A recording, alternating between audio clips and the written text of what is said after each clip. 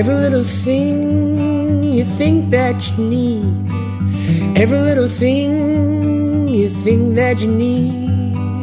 Every little thing that's just feeding your greed. Oh, I bet that you'd be fine without it. Hello, simpletons. Welcome to the Minimalist Podcast, where we discuss what it means to live a meaningful life with less. My name is Joshua Fields-Milburn. And I'm Ryan Nicodemus. And together, we're the Minimalists. Of course, we're here with Malabama. Hi, everybody. TK Coleman is in the studio. It is. We got the rest of our team. Jordan O'More, Professor Sean, Danny Unknown. Of course, joining us on the live stream, we have Emma the Immigrant, Podcast Sean, Social Jess. Welcome aboard to all of you. And I should say, we're streaming the first few minutes of this podcast. Obviously, we do the Patreon live stream every Tuesday, 10 a.m., where we have 2 to 3 hours of in-depth conversation and questions. We're also doing a little bit of this on TikTok live today. Ryan had this brilliant idea. He said, "Hey, Josh, you know what all the cool kids are doing?" I was like, "What?" He was like, "X." I don't know what that is, but he's like, "Also TikTok." I said, "I'm down. Let's do it." Yeah, man. I just want things to be lit, fam. Not me. I'm trying to live the unlit life. I'm just trying to get things Gucci around here. I like that, Unlit Life. That's a good book title. The Unlit Life. Oh, come on, man. Yes. Yeah. Well, later in the episode, we're going to talk about spiritual bootlicking, or bootlicking as a spiritual practice. That's right. Oh, I can't wait to talk about that. Thing. We got so much to talk about. We were supposed to have Hale Dwodskin here today.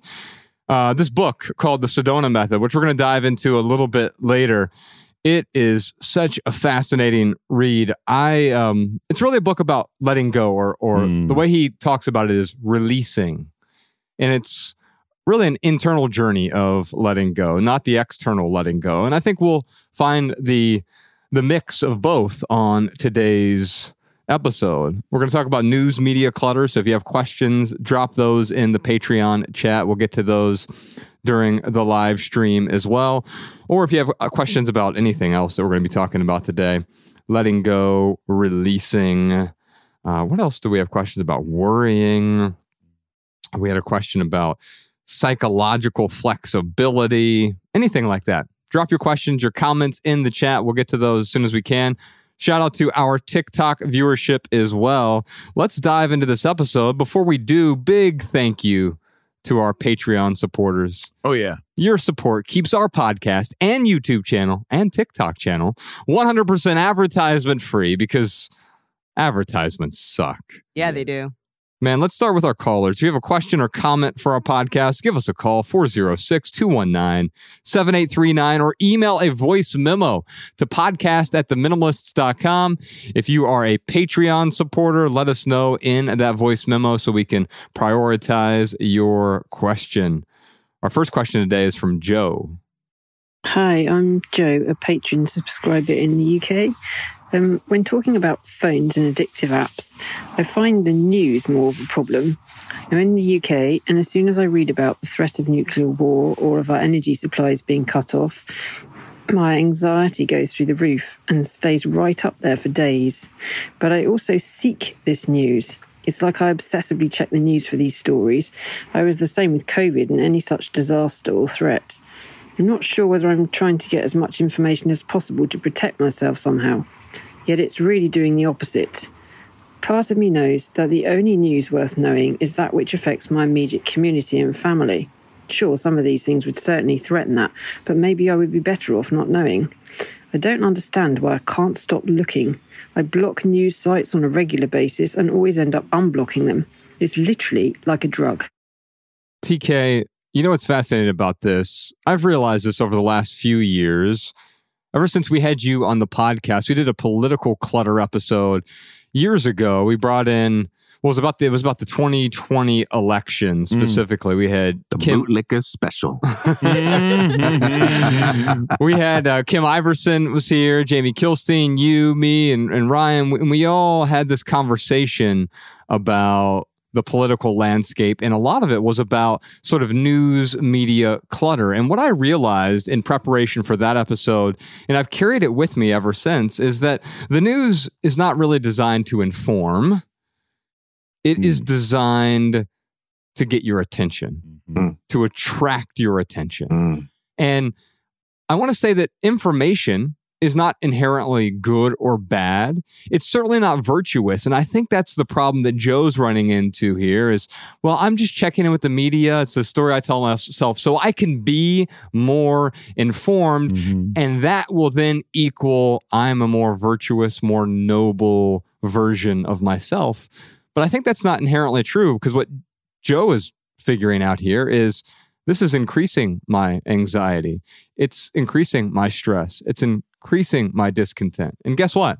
Of course it is, because that's what it's designed to do. It's designed to make you feel a way so that you continue to tune in to whatever channel is making you feel those feelings. It's a hell of a drug. And they know it too. Yeah. I mean, she said it's just as addicting as a drug, right? And that's not by accident, right? Like that's engineered. It's not as if this information is just being put out there neutrally, like, hey, we just collected a random, set of stories and we're going to put the stories out there and you decide what's important to take a look at. Like, no, like they are picking their headlines. They are picking the stories based on what's most likely to get the engagement. By the way, I just saw somebody online the other day kind of complaining about all the negativity on social media. And I was like, yeah, but you're tweeting about the negativity on social media, right? And I'm not saying that you're wrong for doing that, but that's engagement. And whether you engage out of love or hate, frustration or joy, it's still engagement. You're still incentivizing the system to give you more of that. So if someone says, hey, like, here's a great Dean Martin quote, and another person says, Dean Martin is a total idiot. We don't care about the one that says, here's a great Dean Martin quote. We don't care about that. We want the one that says Dean Martin's an idiot so we can fight over it, right? And so everything that we engage, we get more of, and they're studying us, man. Like, you get a reaction out of that stuff, right? People always say, I want more positive news. Why you got to share with me the negative stuff? It's because you don't engage that. You fall asleep when they give you that.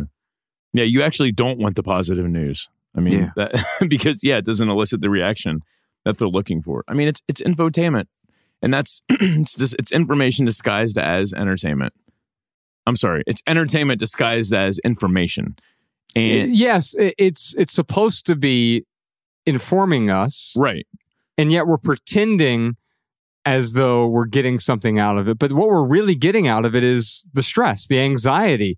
The things it's designed to do, which is bring our attention away from whatever is important to us to the things that is important to them. Yeah, I mean, we think that we're going and doing a good thing and we're looking out for the world and, we're staying up on current events, but it's pacification. It isn't actual research. And I'm not trying to discredit certain things that, maybe somebody does want to look up and look at a bill that's going to get passed or I don't know. I mean, there's some exceptions out there, but if you go to, CNN.com, FoxNews.com, Breitbart, whatever it is, their goal is not to give you information. Their goal is to really sell you advertisements, and they do that through this information that either gets you really upset. I mean, if you're looking at headlines, is it the Drudge Report, which kind of aggregates everything? Yeah. I mean, the headlines are it's clickbait. I mean, clickbait before the internet, it was news headlines. And it's very easy for us to react, and we get motivated to react when we are angry, when we're sad, when we're upset. But yeah, if we went to the news site and it was just like, oh, everything was nice today, and this, so-and-so helped so-and-so across the street and got them some groceries, like we would get off that pretty quick. And we also wouldn't be tweeting about that. I would look at it and say, boring, move me to the thing that gets my blood pressure up, right? Yeah. And it's the reason that we seek out scary movies or we seek out action thrillers is because we are seeking out entertainment. But in those instances, we know that we're seeking out entertainment. We get really confused by the news media clutter because it purports to be one thing. Oh, it's virtuous information, right? Okay, it's information, but information doesn't presuppose virtue. And when we conflate the two, oh, I'm being a good citizen, I'm being a good person by staying informed, information is worth next to nothing. We were meeting last week, and I hate ideas. Ideas are the worst thing. And here's why I say it. People always come to me with ideas. Oh, right. And they're never willing to actually execute on those ideas, to actualize those ideas. It's just like, hey, here's some work for you to do, Josh. I have an idea. Here you go. And it's like, oh, your idea is actually worth less than nothing because it's taking up my time. Now, why is this coming up in this conversation about news media clutter? Well, because news media is the same thing. It's worth less than nothing in most instances, because I can give you more information. Your problem is not access to information. You have more access to information than anyone in history. You have more access to information than any king from several hundred years ago, any pharaoh. You have way more information. And yet, I was talking to Professor Sean about this earlier today. We're more miserable than ever. What do I mean by that? We're suffering more. We're suffering from things that we don't need to suffer from. Right. Like this sort of nuclear war. It's like if someone launches a nuke, I mean, what does the information that it's coming, what does that do for you? Right. I mean, or like, the gas shortages. I think about the pandemic and how, I read about the toilet paper shortage. So, I mean, luckily, like I had a sink and some washcloths in my bathroom. It's so funny how we freaked out over toilet paper. So I didn't go out and hoard toilet paper, but all those people who went out and hoarded toilet paper, it's like, what did that really get them? Yeah. And I saw, I've seen pictures of people trying to return their hoarded toilet paper, shortly after the pandemic. And yeah. And it's funny because customer service is like, no, that's your hoard now. Yes. Yeah. So I don't know how it helps us to have a heads up on things like nuclear war or a fuel shortage or whatever it may be. If anything, it just kind of causes panic. Well, and sometimes it's good to focus on things that make you feel bad, but that's given the presupposition that you can actually do something about it. But we're focusing on things that both make us feel bad and that we can't do anything about, right? Not only that, even if you can't do anything about it and you just want to be informed, that doesn't mean there's no boundary around how much information is enough. Like, how well do you need to be informed? 2 hours of listening about the possibilities of nuclear war? 5 hours? I want to read something from Terrence McKenna, who has a very beautiful YouTube clip called Create Your Own Roadshow, where I think he kind of gives directions for a way out. He says this: we have to create culture. Don't watch TV. Don't read magazines. Don't even listen to NPR. Create your own roadshow. The nexus of space and time where you are now is the most immediate sector of your universe. And if you're worrying about Michael Jackson or Bill Clinton or somebody else, then you are disempowered. You're giving it all away to icons which are maintained by an electronic media so that you want to dress like X or have lips like Y. This is shit-brained, this kind of thinking. That is all a cultural diversion. And what is real is you and your friends and your associations, your highs, your orgasms, your hopes, your plans, your fears. And we are told, no, we're unimportant, we're peripheral. Get a degree, get a job, get a this, get a that, and then you're a player. You don't want to even play that game. You want to reclaim your mind and get it out of the hands of the cultural engineers who want to turn you into a half-baked moron consuming all this trash that's being manufactured out of the bones of a dying world. The reason we're so addicted to scrolling, to gossip, to news stories, to things that are dragging us down is because if we're honest with ourselves, we're compensating for the total absence of thrills and adventure and positive drama in our own lives. Yeah. We need some drama. We need challenges. We need difficulties to overcome. We need a mission. We need a purpose. We need something that gets us out of bed and makes us feel alive. And when we don't have that, we go seeking it in the entertainment industry. We go seeking it online and arguments and so on. And so it's not good enough to say, I'm just going to stop watching this stuff. I'm going to stop consuming this stuff. You've got to ask, what am I going to start doing instead in order to get that adventure in a way that's healthy? The news media is quite often disempowering because it makes us feel like everything else that's going on out there is important, to TK's point. If everything else out there is important, what am I saying? That what's going on in my own life is not important. What's going on in my house is not important. And so what we do is we abdicate our own responsibility to look at our lives, examine what's going on in our minds, in our hearts, in our households. And if we can fix that, not through some sort of mechanical process, but by better understanding the problem in our own lives, then maybe we can help our neighbor. Maybe we can help our neighborhood. Maybe we can help our community. But there's not a whole lot I can do for someone who's 18,000 miles on the other side of the world. Yeah. I can worry about them. I can have fear. I can punish myself for the troubles that are going on over there. All the while, I'm forgetting about the problems that are going on in my own backyard. Joe, I'd love to send you a copy of our book, Essential. Ryan and I wrote this book years ago. 2015 is when it came out. 150 essays about intentional living. There's 12 different chapters, 12 different areas of intentional living. And one of those areas has to do with our technology.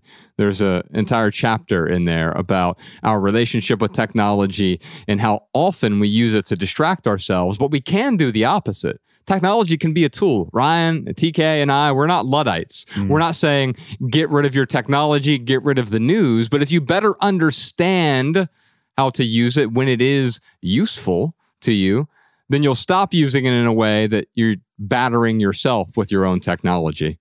If you like our podcast, I think you'll enjoy the audiobook version of Essential. Or if you want the book or the ebook version, we'll be happy to send those to you as well, Joe. Our next question is from Bridget. My name is Bridget, and I'm from Camden, Maine. I'm curious about decluttering your ex, who is also the mother or father of your child. And there are just some things that you want to hold on to, but they also make you really emotional. There are just some things that I want to keep from when my daughter was a baby, and I do look at them really fondly and quite regularly, but I'm not sure what to do with things like our wedding album, which she really loves to see, and stuff like our baby shower photos and some of the thank you cards that I'd put in another album for her.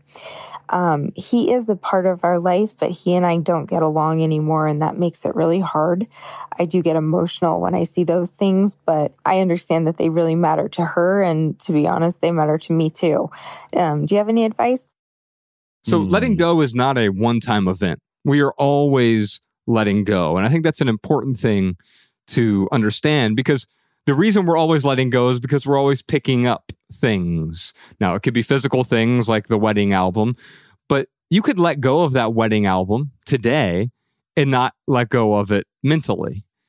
So it's possible for the opposite to also happen, where it no longer has a tug over you. You can let go of it mentally, where it's no longer taking up space in your psyche. And later in the episode, during the added value segment, I want to talk about the Sedona method, because Hale Dwodskin was supposed to be here today, but he had to cancel. He wasn't able to make it out to Los Angeles. And it's really a method for letting go internally, right? Ryan and TK and I, we often talk about letting go of the physical things externally so we can start dealing with that internal clutter. And really, that's what Bridget is talking about here. She has some internal clutter. It's not that the wedding album is a problem. Having a wedding, if it was just that one thing, I'd say, you know what, keep it. Except it is creating clutter in your life. You have ex clutter, clutter from your ex. The residue of this past relationship is haunting your current life. And I've experienced this in my own life for sure. And I know my wife has. You know, I have my daughter Ella is my stepdaughter. And so Bex, my wife, has a previous marriage to which she's still tethered because of this other human being, this beautiful human being that they created. While you can really appreciate that young human being, that child, you also recognize that, well, now I'm forever tied to this other person. Good, bad, or indifferent, that is exactly how it is. So the question ultimately comes back to, how can I come to accept the fact that I'm going to be with this person, even though we're not together still? I still have a tie to this person. And how can I accept that so that I can move forward? Yeah. TK, we often talk about acceptance a lot on the podcast. And I'm wondering if you have any, before I get into the Sedona method, I wonder if you have any insights. Yeah, I think one of the most important things to let go in life is the idea that you need to hold on to your pain for the purpose of satiating other people's curiosity. Sometimes we need to move on in order to grow, in order to get the healing that we need. And sometimes other people will want to hold us back because they're curious about that part of our lives that we need to move on from. Hey, tell me about that thing that happened to you. Tell me about why you and that guy or you and that girl broke up. Tell me more. And there comes a point where you might just need to stop talking about it. You might need to focus on something else. And other people's curiosity, it can hold you hostage, even though they're well-meaning and they're sincere. And there just has to come a point in your life where you establish those boundaries and say, hey, look, I'm not obligated to hold on to my pain just so other people can remember it more conveniently. Right. And so when it comes to things like photos that you have with you and your ex, I'm not even talking about the ones with your child in them. I don't think you're obligated to hold on to those photos if they bring you down just because your child might enjoy looking at them. In the same way that you had to get over your heartbreaks, that's something that they'll have to get over. That's something that your child will have to let go of. The other thing I would say is, letting go for you doesn't have to mean letting go for someone else. And if there is something like pictures of your child or whatever that she might value looking at some point in the future, let your ex hold on to it. Maybe he won't mind holding on to it. And that way you don't have to look at it. But as she gets a little older, she can look at it and then she can decide what she wants to do with it. But when it comes to the stuff in your life, in your house, give yourself permission to let it go if it brings you healing. Because the best gift that you can give her or anyone in your life, it's not a photo album. You know, it's a heart that's free. It's a heart that's available to love. That's beautiful. Ryan, can I ask you a question? Oh, go ahead. Oh, sure. You can ask me a question. Yeah. Well, the only thing I was going to add is, I don't know if this is the case for Bridget or not, but it sounds like there might be some feelings, emotions, memories, trauma, maybe that like she might want to, focus on working through. So that could be working through. It could be going and seeking out a therapist or whatever. But for her to be triggered like that every single time, what I wouldn't do myself is I wouldn't just ignore that. I wouldn't just be like, okay, well this certain thing triggers a certain negative emotion, so I'm going to get rid of that and I'm just going to put it out of sight, out of mind. Because if it's the emotion and not the actual item, then you're going to have those emotions come up some other way or with a different item. So again, I don't know if this is Bridget's problem or not, but that's what I would consider personally. What's the question, man? When I was thinking about her question, I was thinking about you and your packing party when you were letting go of all of your stuff. It's a great example of letting go because there were many things in there that brought you joy at one point in time, or they still added some sort of small amount of value to your life, but it wasn't enough value for you to hold on to it because there was enough pain in holding on to it. And that's what I see in Bridget's question is I'm holding on to this thing because my daughter really enjoys getting value from it, but that presupposes that value is finite and she can only get value from this thing. But the truth is you can let that go.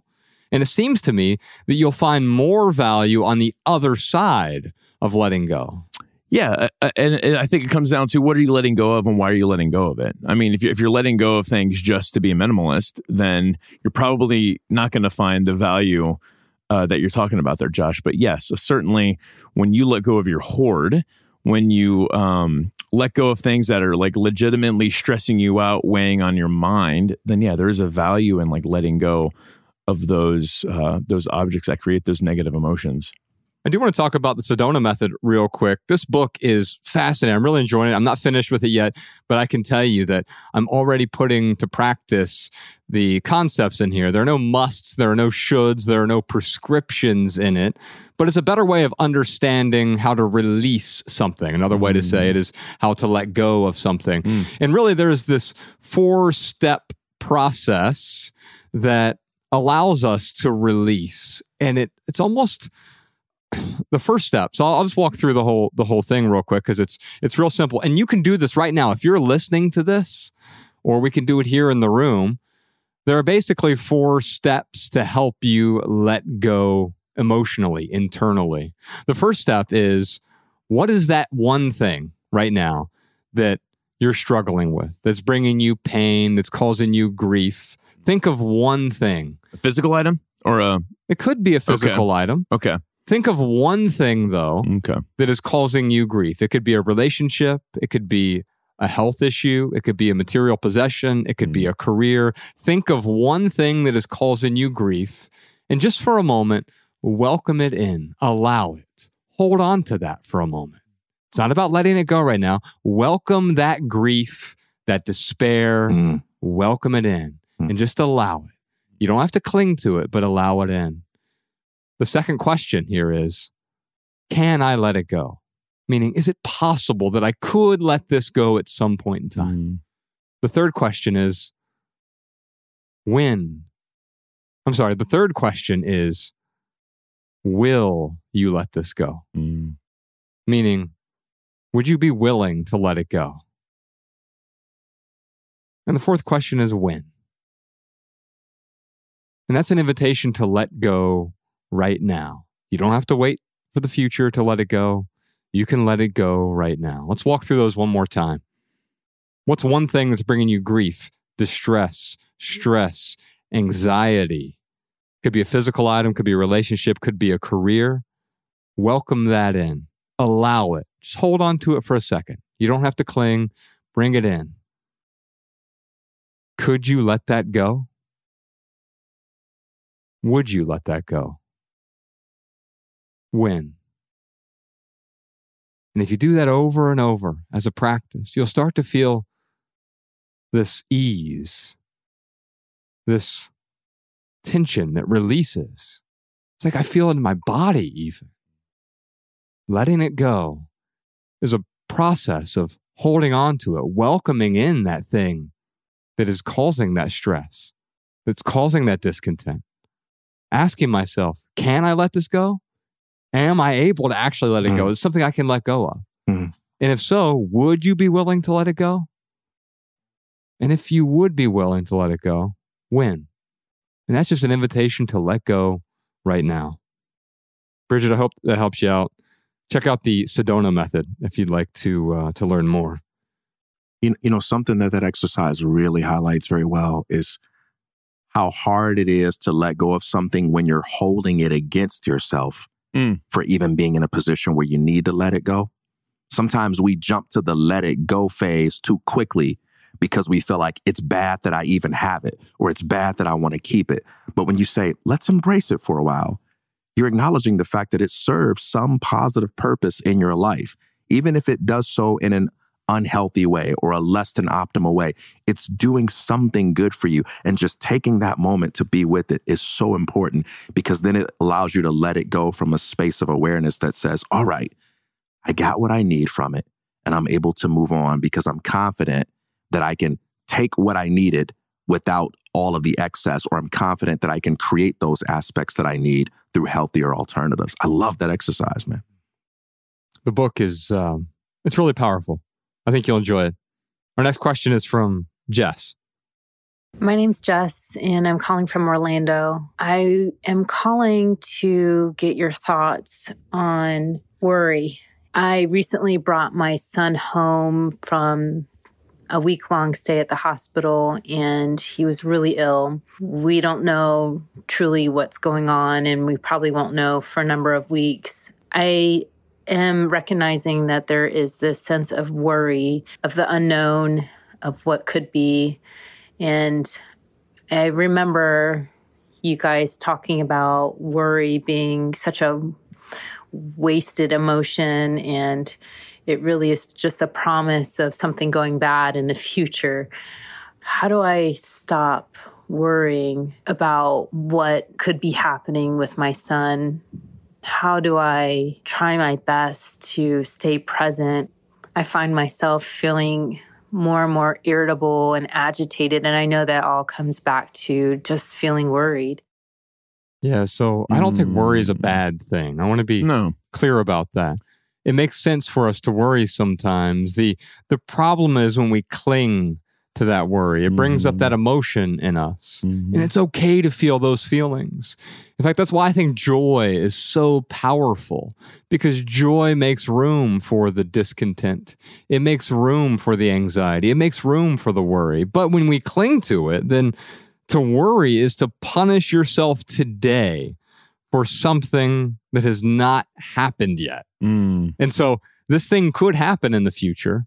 And Ryan, I love what you said a couple weeks ago on the podcast. You were talking about, well, I think it was last week actually, when we worry about something, we're worrying in the moment. So we're punishing ourselves now. We often worry about something that we did in the past and what implication that has for our future. And then we're also worried about something that hasn't even happened yet. And then, so it's like a triple worrying, a triple threat of worry. And that's how we walk through our days. It's constant worry about this and this, these things that haven't actually happened. And so, yes, it is true that something might happen to your son, something might happen to my daughter, something might happen to my wife, something might happen to Ryan. And those things can put me into a worry spiral. I remember when Ryan got into a really bad car accident, I was so worried about like, oh, what does this mean for him? What does this mean for me? And if I'm being honest, it was rather self-involved. I mean, yes, I was worried about him, but I was also worried about what it meant for me. That is it. And I think ultimately, whenever we're worrying, even though it feels virtuous in the moment, we're really worried about what does this mean for me? How will this inconvenience me? How will this make me feel bad in the future? And that worry might mean, hey, I need to take a different direction. If we're driving down the highway at 120 miles an hour and I'm worried that we're going to crash, I might just ask Ryan to slow down. That worry is justified. Sure. And that's really where worry might be beneficial. I don't know, or maybe justified is the right word to use there, but when you can act on that anxiety or that worry that you have, and it's going to change an immediate outcome or an outcome in the future, I mean, then yes, like use that worry or that anxiety. It's a symptom. Use that symptom to act. But if you're just ruminating an anxiety, then it's never. I don't think that. I think it is a wasted emotion at that point. But I don't think worry in general is a wasted emotion. It's a symptom, and we have to dig in a little bit deeper. But I know, Josh, you've before talked about, hey, don't think of a pink elephant. You know, it's like as soon as someone says that, like you're probably going to think of a pink elephant. Yes. And if I'm sitting there and telling myself, okay, I need to stop worrying. Don't worry. Or worse, Josh is looking at me and being like, come on, man. You see I'm stressing out, or you see that I'm stressing out and you're like, come on, man, just let it go. Don't worry about it. Like that's not going to be helpful. Yeah.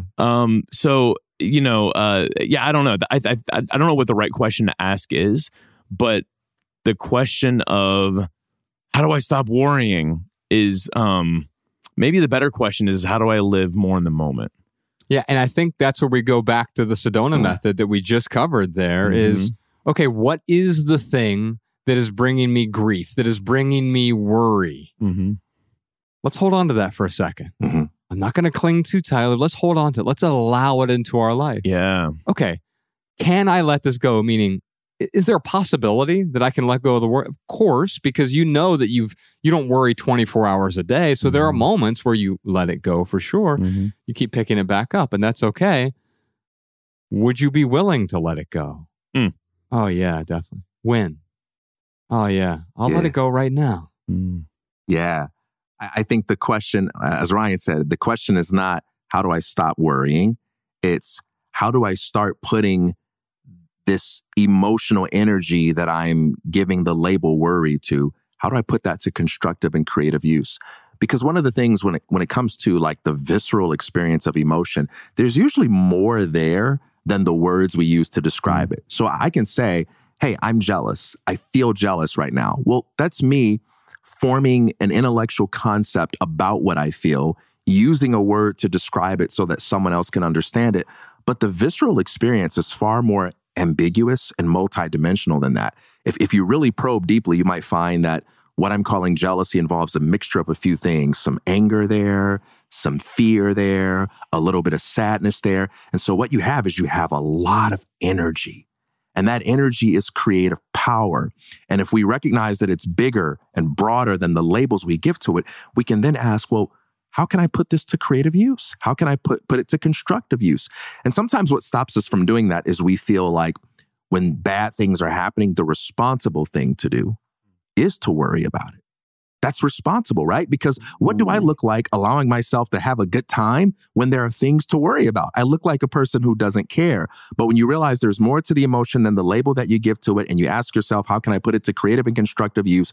You can then say, how can I do something with this for my family? Maybe create some experiences for my child, for all of us together, to enjoy something unconventional together, to work on a project together. That way, you're not suppressing the emotion. You're not trying to get over the emotion. You're not trying to alter it, but you're recognizing it for what it is, something bigger than your label. And you're asking, how can I express it as much as possible for the health of my family? And then you just focus on what you can control. Man, I love what you said. I'm paraphrasing here, but you said people see it as virtuous to like worry. Like that, yeah. It doesn't make you a good person because you worry about things that are going on. I worry better than you worry. Right, exactly. Oh, you just don't care. I care. Yeah. Well, why don't you worry more? Aren't you worried? Aren't you? Aren't you worried? Aren't you concerned about that? Like people use these flowery words. And Ryan, I love what you said earlier about the pink elephant because there's this concept called Wu Wei. It's a Taoist concept. Are you familiar with it at all? So Wu Wei, Wu means it's a no or negation. Wei is like, it means like building or creating, making. But the best translation I've heard is from Alan Watts when he talked about, it's about forcing. So Wu Wei is the art of not forcing things. Or one might even call it the art of effortless living. And so good luck trying to say, don't worry, stop worrying, right? The opposite of that is not to worry, or the opposite of worrying is not to stop worrying. It's to see the worry for what it is. Is it productive? Is it leading you somewhere? Well, it's certainly leading you somewhere, but almost always it's leading you to this place of distress that is not aiding you in, it's not enriching your life. It's not enhancing your life. If anything, it's what? It's clutter. Because why? It is in the way. So worrying most of the time is emotional clutter. And that emotional clutter is stifling. It prevents us from living effortlessly. And the only way around it is not to stop worrying. It's to stop clinging to the worry. Just witness the worry. Oh yeah, that's there. Why is that there? I'm going to hold it for a moment. I'm going to ask myself, can I let this go? Well, of course I can, because I've let it go before. Would you let this go? Yeah. How about now? Let's move on to some social media questions. Wishing you the best, Jess. Yeah. We got a question here from Twitter. Idira asks, we know trying to acquire more gets in the way of minimalism, but how do you ensure you don't let go of too much and end up living in mediocrity? This is another one of those concepts TK was talking about earlier. Mediocrity is a bad thing, and therefore greatness is a good thing. Well, I know a lot of people who have achieved greatness by societal standards, and they are miserable. And so, do you want success and misery? Because to me, that's a recipe for failure. If you say, well, Josh, I'll give you $1 billion, but you'll be unhappy for the rest of your life. No, thanks. I'm good on that. But no, if I get $1 billion, I'll be happy. Well, why? Well, because I'll give myself permission to be happy. Well, let's skip the $1 billion thing and let me just give myself permission to be happy right now, because mediocrity results from an accumulation of compromises. And so compromises aren't good or bad either. Right. I will make compromises for people that I love. I don't, however, want to compromise my values, the things that are foundational for my life. But over time, we'll make this little tiny compromise here, compromise there, compromise here. And before we know it, we have an entire pathway of compromises. And so, yes, the mediocre life is one in which I've compromised. Now, how am I compromising with respect to this Twitter question? Well, maybe it's that I'm holding on to things that aren't adding value to my life. And I'm compromising my own values of what's getting in the way, what is important to me. I'm telling myself a story like, oh yeah, that thing is relatively important to me. Going back to a previous question, yes, that wedding album is important to me. And maybe it does add a little bit of value to your life. But if it's getting in your way, just because something adds value to your life is not the sole reason to hold on to it. It's an okay reason to hold on to something. But if something is simultaneously adding value to my life, but it's getting in the way of something that is more important than that, then that's a compromise. And that is creating a mediocre life for me. Yeah, it's interesting because I don't see how the stuff that you hold on to or let go of, like the physical possessions, I don't see how that would even make you live or not live a mediocre life. Because you can look at the Buddha. Was he mediocre? You know, was Right. Gandhi mediocre? Right. It's like they didn't have a lot of stuff. But then you could also look at, I don't know, Charlie Sheen, who's loaded, has everything. All the women, all the drugs, everything. Hedonist life. Yeah. But like I would posit that for me, like that would be I would be compromising a lot.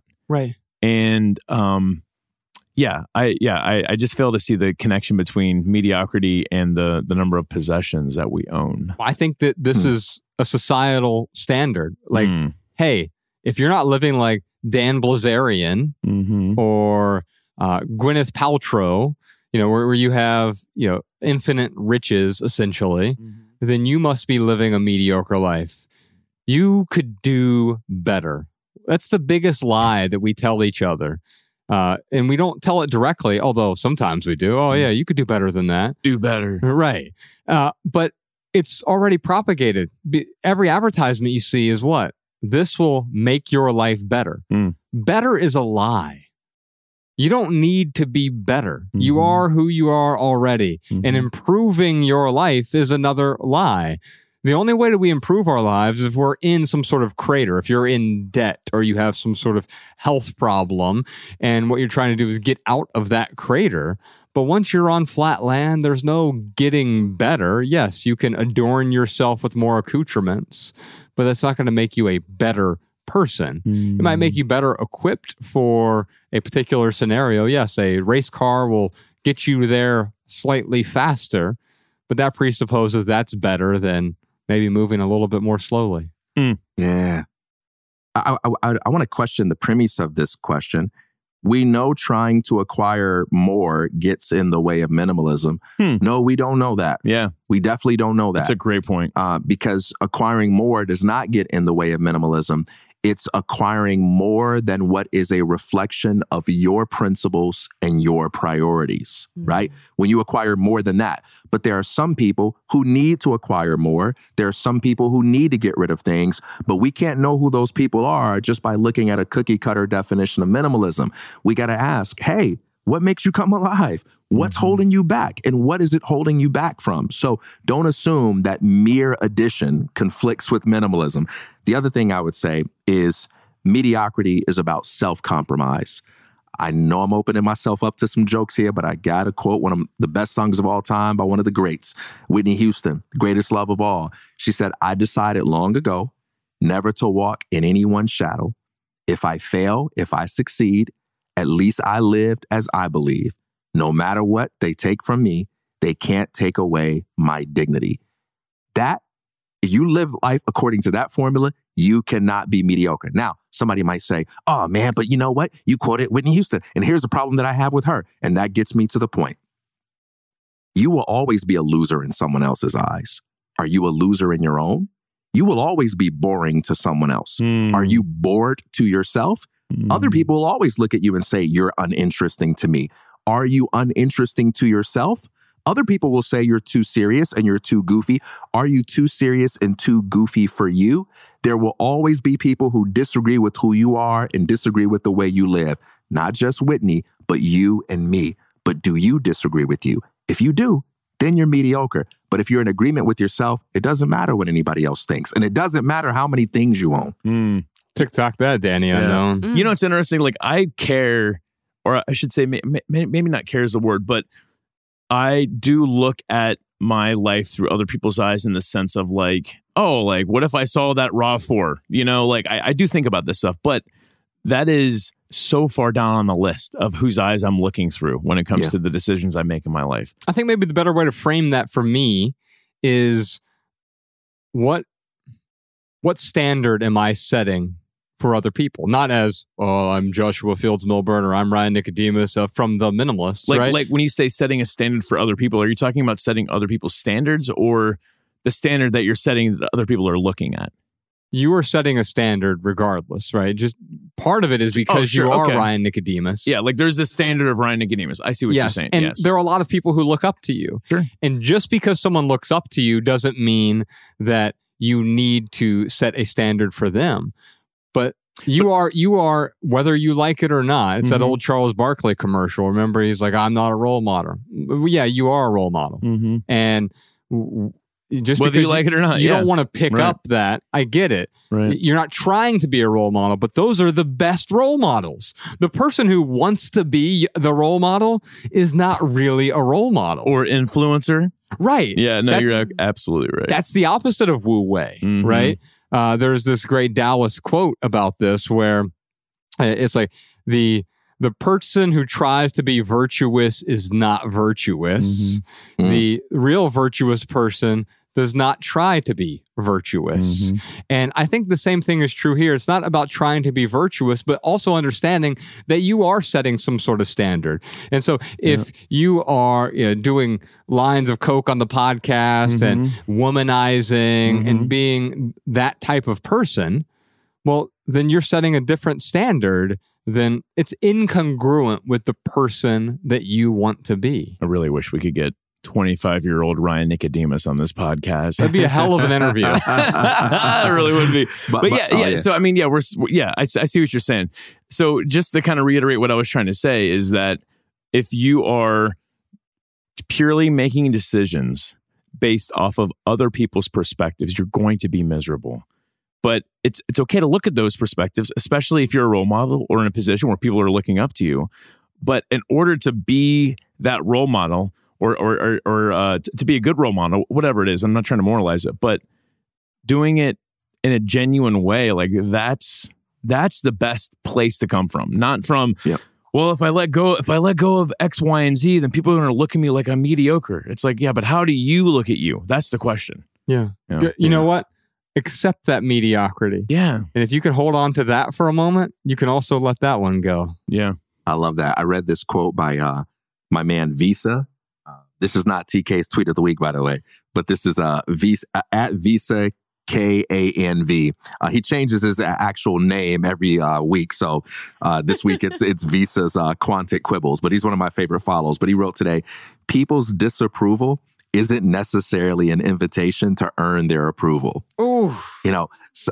All the great qualities in life are such that you have to give up your need to be thought of as someone who possesses them in order to possess them. If you want to be a saint, you have to give up your need to be regarded by others as a saint, because being a saint means that you have to make some difficult decisions that may result in social disapproval. If you want to be great, you have to give up your need to be thought of as being great, because being great means you have to take risk that in other people's eyes make you look like a loser. If you want to be smart, you got to give up your need to be thought of as smart, because being smart means you got to raise your hand and say, I don't know what that means, even though I'm the only one in here who's confused. Can you explain it to me? That's how you move down the path of becoming smart.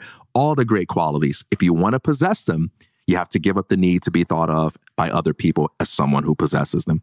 That's a great segue into a question we have from Instagram. Grove says, feeling the need to meet the expectations of others is a constant problem for me. How do I let go of needing the approval of others to be happy? So Grove, the approval itself is quite nice. actually. It feels good. But needing approval is a kind of prison in a way. And I think the only way to let go is to realize that acceptance does not actually serve you.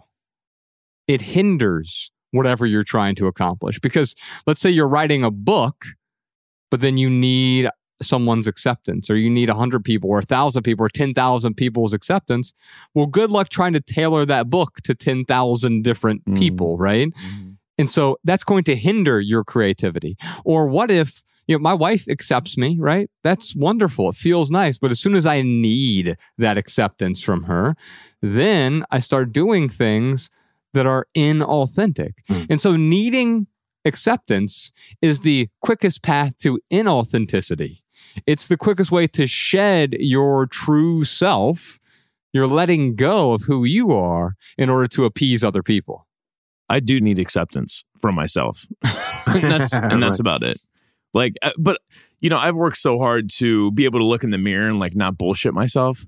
Like that is that's something that I still struggle with. Like I still, do everything I can to live a genuine life. And I look in the mirror and I'm like, yeah, you're living a genuine life. But every once in a while I get a little lesson where I'm like, you know what, dude, you are kind of BSing yourself on this one particular thing. But being able to like call that out and then act on it, like that is, that's just how I can live a more genuine life. But yes, like I 100% need acceptance in my life from myself. Do you have an example of BSing yourself? Because I think that's really helpful, especially with Grove's question. Oh yeah. I mean, the whole Let's Go Brandon story. I mean, that was where like, if you were to ask me, like, are you inclusive?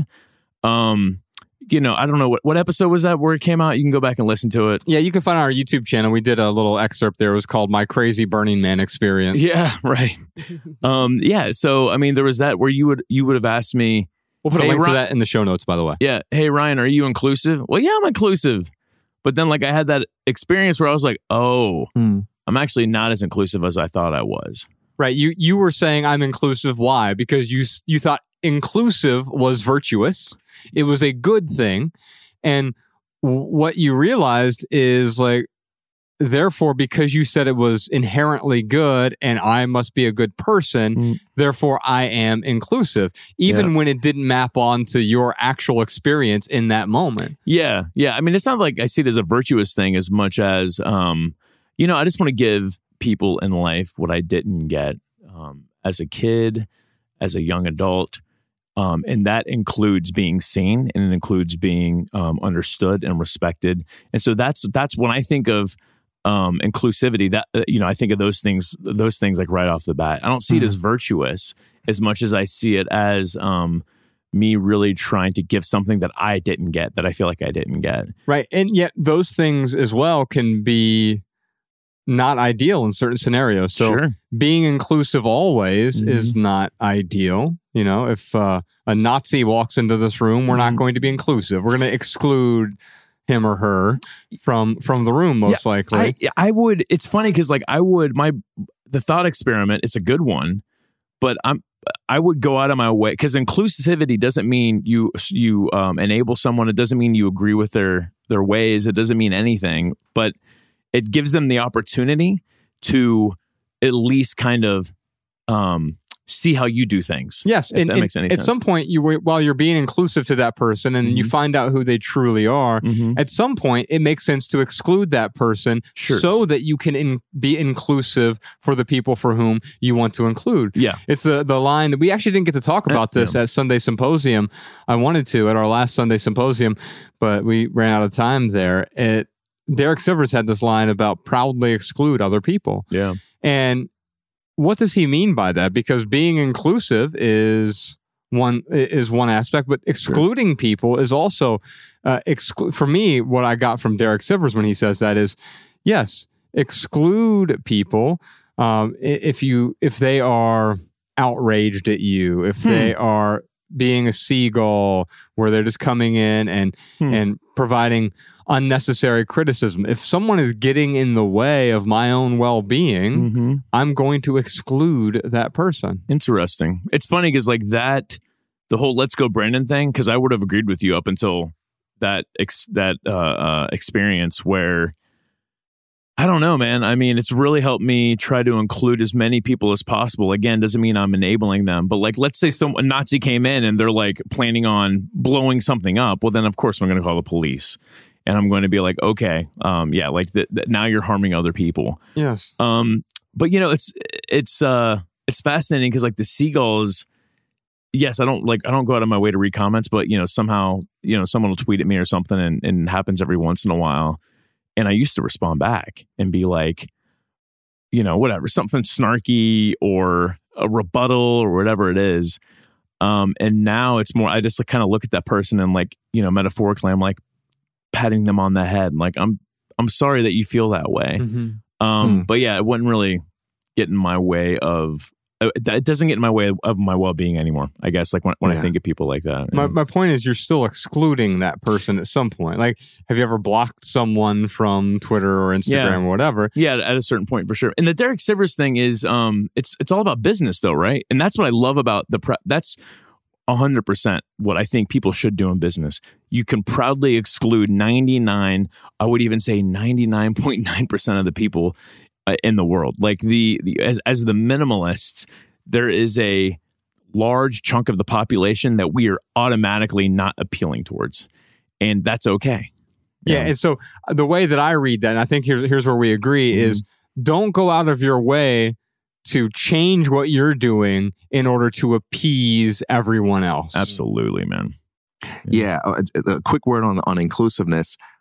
For me, my personal definition of being inclusive means I entertain the possibility of value and redemption in everyone. No matter who you are, no matter what you've done, I'm willing to entertain the possibility that you have value and that redemption can be a reality for you. Amen. On the other hand, it's also true that every healthy relationship, including those ones that we're inclusive about, requires boundaries in order to be healthy. So being inclusive cannot mean you can come all up in my space, say whatever you want, behave however you want to behave without any consideration of my well-being, my dignity, my individual rights, and so on, right? Because every healthy relationship has boundaries. And so it's important to note that being inclusive doesn't mean being without boundary. A word on approval. Grove, I love your name, by the way. Approval to me is like money. No one desires it as an end in and of itself, but rather as a means to an end. They chase it, they seek it, they pursue it, which is okay because of what they believe it will empower them to do, right? I want money not so that I can just put it under my mattress until I die. I want money because I believe that it will empower me to create an experience or to obtain something that I really value. It's the same with approval. We want approval because we believe it empowers us to do something else. If I say to you guys, hey, I'm going to move to New York. I got this great business idea. I'm going to start up this business out in Brooklyn, man. And you guys look at me like, oh, yeah, okay. And I go, oh, is something wrong, guys? Y'all don't like my idea? Why am I concerned? Because now I'm afraid of something. I'm afraid that every time I bring up my business idea to you guys, it's going to be awkward and I'm not going to get a pleasant conversation. I'm also afraid that if I go out there and try the business idea and I fail, I'm probably not going to get a lot of support from you guys because you're just going to hit me up with the I told you so, or we never thought it was a good idea in the first place. And so what I'm seeking after is some sort of comfort, knowing that one, I can get some support when I struggle. And two, I have somebody that I can talk about things I'm passionate about with, and it'll be a fun conversation. So your approval is a means to an end. And when you disapprove of my idea, it makes me feel afraid. So here's what I would do if I'm in a situation where I'm struggling with other people's disapproval. I would ask myself, what is it I seek through the approval?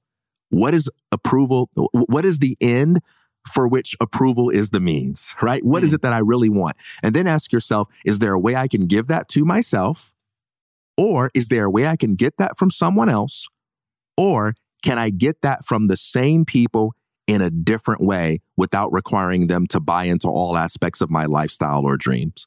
What a great question, because we often think we want approval. We have no idea what we're going to do once we get it. Right. except we're going to try to now maintain it forever. So now that I have Ryan's approval, now I have to figure out what other 17 things must I do this month in order to retain his approval. Yeah. And I don't even know what I'm getting out of that approval at this point, other than maybe it gives me this little feel-good feeling for a moment, but then there's the dread of what?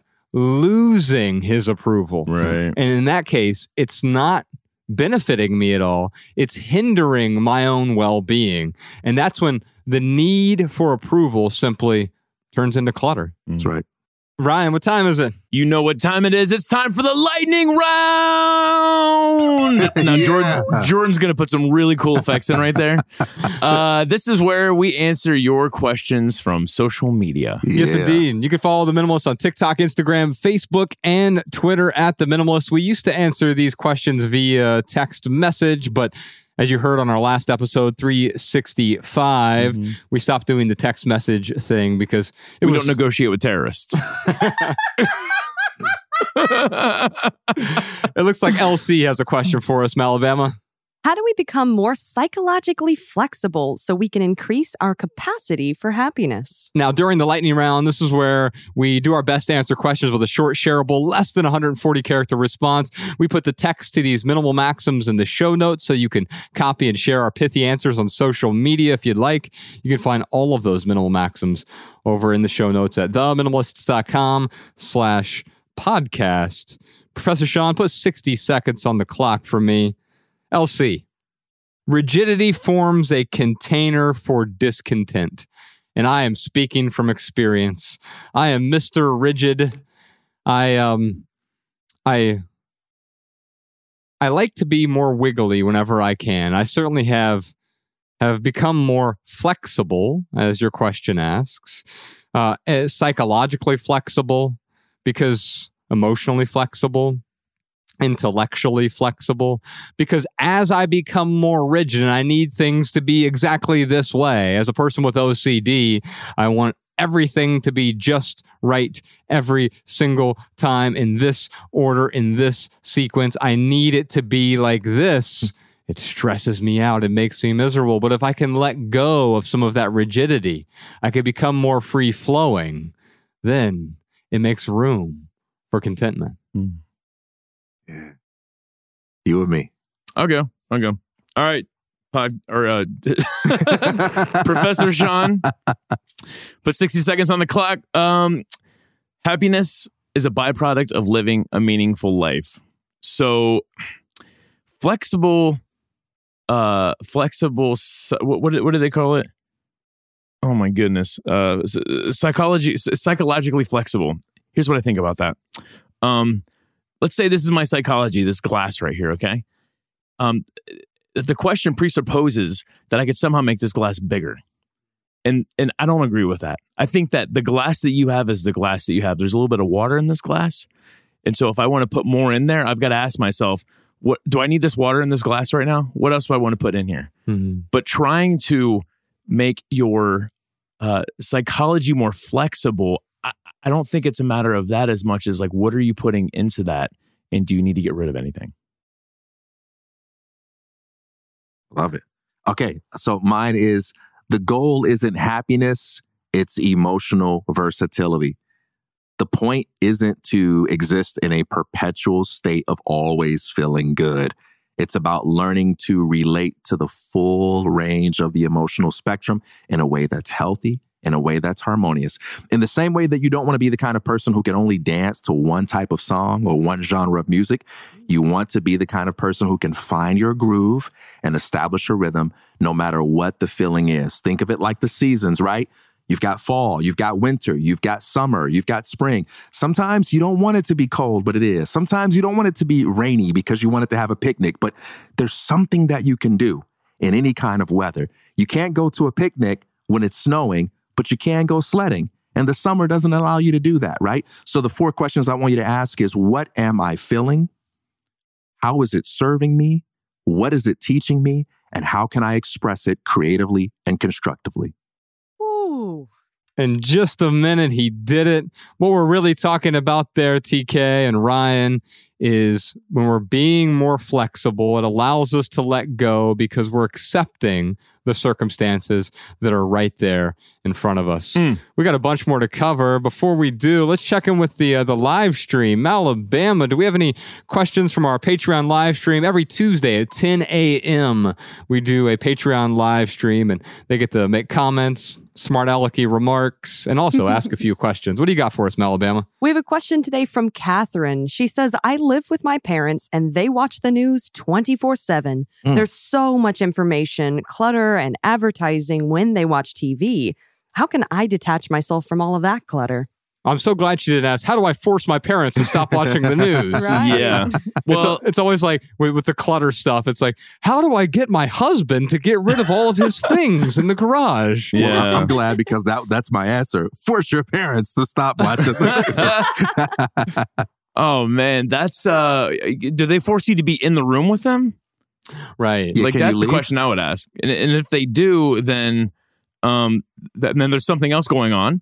But yeah, I mean, if I'm living with someone under their house, under their rules, then yes, they get to decide pretty much what goes. But I probably would have when I live with my parents, with my mom or my dad, I had my own little space, even though when I was living in Tallahassee, we were in a double wide trailer and my space was I would sleep on the couch because I had no bed. So my space is my brother's room, and I would force them out if I wanted to be alone. I would just kick them out of the room. Yeah.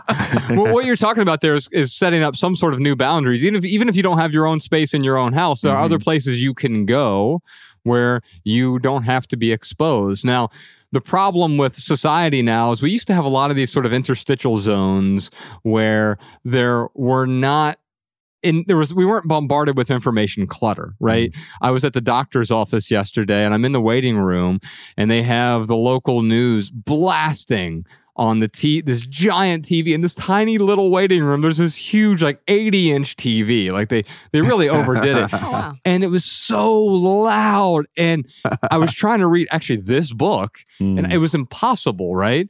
And so in that moment, I realized, okay, I have to be here right now, but I don't have to be in this waiting room. And so I walked out to their little patio area and just let the sun hit my face and realized okay, I can be in a new space. I can be in a new environment. I don't always have to be there with them, because I think what happens is we often fall into someone else's habits, their patterns, and our life becomes habitual, not based on the habits or patterns that we've set up or designed, but it becomes based on their rituals, which they didn't even think about either because someone else gave them those rituals. And it becomes viral in the sense that it's contagious. Their pattern becomes contagious to me. Right. Their poor habits become my poor habits. Their indiscretions become my indiscretions. Their anxiety becomes my anxiety. Their stress becomes my stress. Their discontent becomes my discontent. And then what happens is I cling to it. And I cling to it so hard that all of a sudden I start passing that on to other people in my life. And they're feeling the anxieties that I picked up from someone else. When in reality, I can release those things. And as I release them, well, then there's no more anxiety to distribute to other people. That's right. That's right. All the things about changing your environment where possible, maybe even getting a good pair of headphones or whatever. But there's one other thing I'll add, and that is I'm not a big fan of trying to force other people to change, but I am a big fan of giving myself the chance to see if I can have influence on my environment, especially if there's a respectful or diplomatic way to go about it. So the people that you live with, yeah, they got the right to watch whatever they want to watch. But you also have the right to try and see if they will be responsive to a polite attempt to influence them. And so if I'm in that space, I'm at least going to say one time, hey, guys, is it possible if we can just watch something else?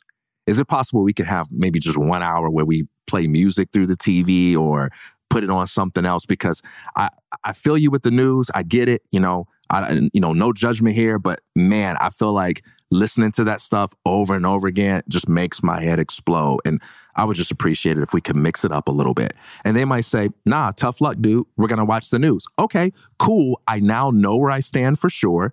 That's not an option for me. And I got to affect what I can control. But half the time when you make it a habit to do stuff like that, people will see themselves through you, reflecting back to them. And they'll say, oh, I didn't even notice that I had it going on like that, or that I was having that effect on you. We actually like having you here, and we don't want you to feel like that. Sure. What would you like to watch instead? Or yeah, maybe we'll cool it down. Sometimes you win. 5 words that changed my life. 5 words. Totally changed my life. Would you be willing to?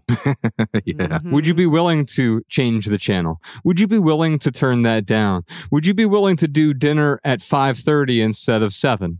Would you be willing to unplug the Wi-Fi router? Would you be willing to help me tidy up the living room? Would you be willing to make the bed with me? Would you be willing to help me? Because I don't want to change you. I don't want to improve you. I don't want to better you. I simply want to love you. In order for me to love you, we have to be able to coexist in our space together. So would you be willing to? I get this is my problem. This is my issue. But would you be willing to help me with that issue? We got so much more to talk about. We're gonna dive into TK's home. It's a little bit of an intervention here with all these throw pillows that he has. Oh, I'm so excited. Every week on the private podcast, we do a home tour where we go into one of our homes. We're going to be looking. TK moved back to California recently. We got some photos of his new living space. We're going to dive into that. We also got, I think, obsolete objects. We're going to talk about bootlicking as a spiritual practice. I got a new rule for you guys as well. I call it the hate that thing rule. And you're actually going to be a little bit surprised by what that actually means. But we'll dive into that on the private podcast as well. Obsolete objects, advertisements suck, a whole bunch more for you over there as well. But first, Alabama, what do you got for us? Here are some minimalist comments and insights from our listeners. Hey, this is Jane in Los Angeles. I used to have a lot of trouble making decisions. And now whenever I go out to eat and I'm looking at a menu, I get 5 seconds to pick. And making quick, fast decisions has helped me get better and more comfortable with making decisions in other parts of my life. Hi, guys. I'm Brittany, originally from Montana, now living in New York. I wanted to call because you guys speak a lot about intention. While I believe that intention is important when buying, I also think we should use intention when we're decluttering. For example, I'm a huge movie fan and recently got rid of over 60 DVDs. Instead of dropping them off at the thrift store to be sold, I donated them all to my local library. Like so, my boyfriend was finally ready to give up his Xbox, so we found a local shelter that frequently has children, and we donated the games and consoles to them. While it does create a few extra trips, your things can really create value for someone else if you let them. Welcome back to the Minimalist Private Podcast. All right, y'all.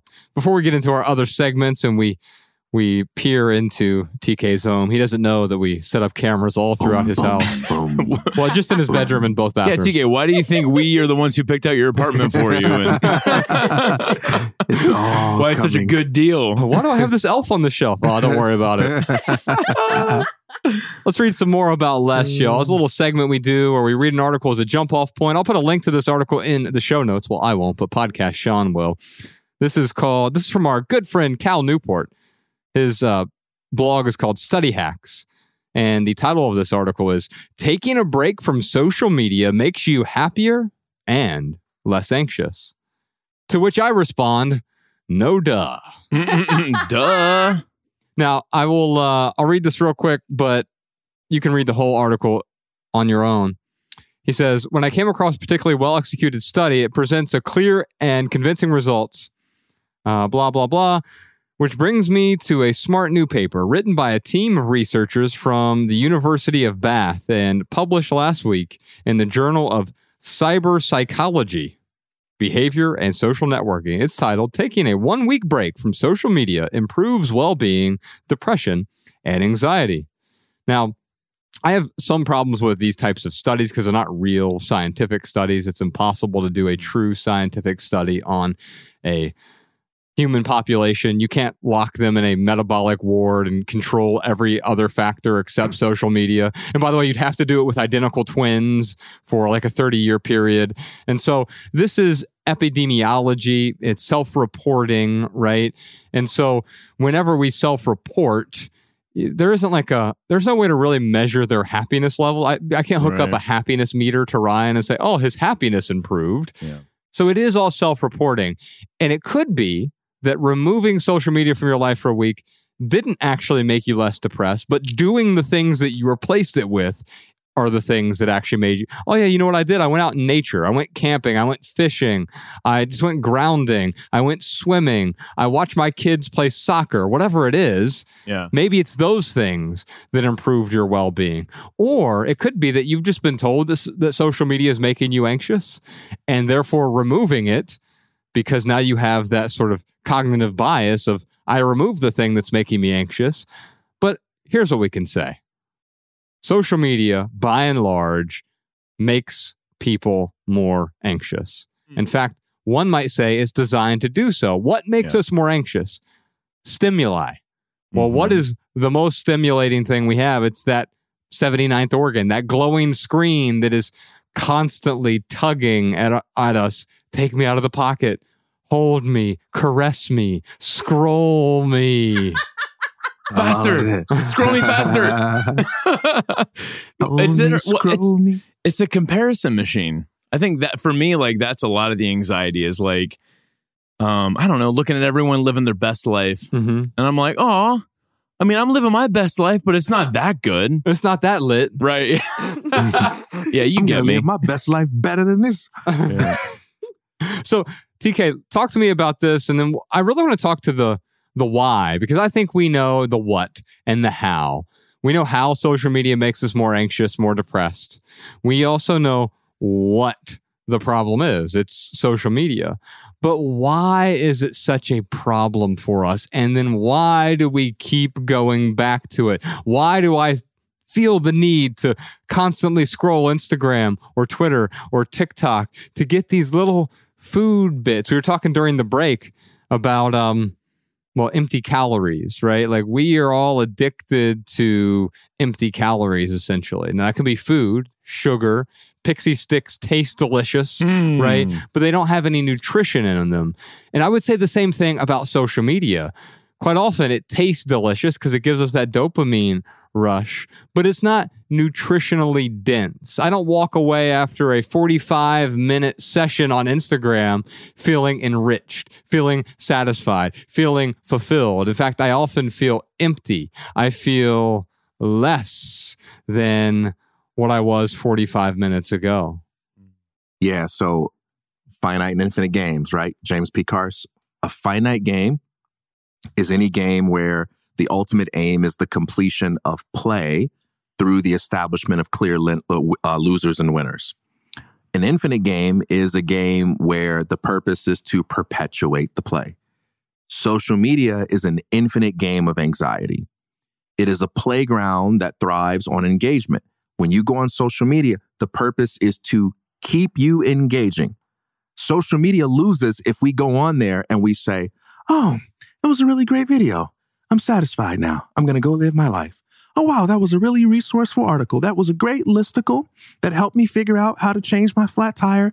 I'm good. Thank you, social media. I'll see you next time I have some sort of question that needs to be answered. If that happens, all of the social media sites are absolutely freaking out, right? They lose if they achieve some kind of satisfaction that makes you spend more time doing something else. The name of the game for them is, we're only winning if we can keep people playing and they never arrive at a state where they feel like they have definitively lost or won. It's an infinite game of anxiety, and it's designed to produce that. So it's no wonder that when you take a break from something that has no other purpose other than to keep you constantly engaged, that you feel a certain measure of relief. Imagine if you had a personal relationship like that, where it's like, hey, I'm not talking to you because our conversation has a goal, some question we want to answer, or some topic we want to play with. I'm only talking to you for the purpose of keeping you talking. And the moment you seem like you're going to be quiet, I got to say something else to keep you talking. Well, your mama's stupid. Okay, now I got you talking. It doesn't matter what I say. I got you talking, right? Even if you're angry, of course you're going to be anxious when you're engaging someone like that. I would take it even one extra level. Like, if Ryan and I are friends and I'm only trying to engage him to keep his attention. Yeah. But also because I want to sell him products or services. So, Ryan, you're my friend. Man, did I tell you about my new shoes? If you just use this promo code, then what's crazier, to even take it a step further, is if I knew that you were trying to sell me stuff. If I knew that you were because we know this about these platforms. Right. Yeah. And you're like, the funny thing, you were talking earlier, we were doing this TikTok live with the beginning of the podcast, and you were saying you were watching a guy who was just unpeeling an egg, and there were like 2 million people watching that. Yeah. Here's the irony of that. I was one of those 2 million people? No, that's not the irony. The irony is, if he were there in front of you, simply unpeeling an egg, I think most of those people would be far less interested. Why is that? There's something about the glowing screen that compels us, but also there's something about the madness of crowds. Because if you saw that 2 other people were watching it, you might be like, this isn't popular. Only 2 people have liked this. Yeah. So now there's 2 million people. Oh, what am I missing out on? Yeah, I don't want to miss out on this. I will say it was, there was an OCD. You would have loved it. There's like this OCD thing that was like, I had to see him complete peeling this egg. So it was a raw egg, and he was taking the shell off to like just leave the membrane. So it was like, it was crazy. But I want to know why Instagram feeds. Do you guys get this with Instagram? Like, it feeds me, play this song in 3x. It'll I don't know. And then they give a reason as to why it'll ruin your childhood, or play this song in 3x and it'll blow your mind. Yes. And then my idiot self is like, okay. And then I do it and I'm like, oh, I just totally got trapped into doing this thing that really is meaningless. It didn't do anything. It doesn't do anything. Yeah. But isn't that the metaphor for social media? Rarely does it do much for us, and yet we feel so compelled that we keep going back. However, it can absolutely do something for us. The way that the minimalists use social media is to broadcast, to talk about something that is meaningful to us. Not that we're trying to convert anyone or change their mind, but in hopes that someone else might find this valuable as well. And as long as they do, we continue to use it in that way. But we never want to add to the noise. We don't want to create media clutter. If anything, we want to cut through the media clutter with something meaningful. And taking that break can allow you to come back and be able to do those things more consciously, more mindfully. Let's move on to some talkaboutables. Little segment that we do where we talk about something as a jump-off point, maybe something we thought of recently or current event. I've got a new rule for you guys. Give it to me. I call it the hate that thing rule. I noticed with my wife recently, she was in our closet. You know, we share a little closet together, and she tried on this sweater.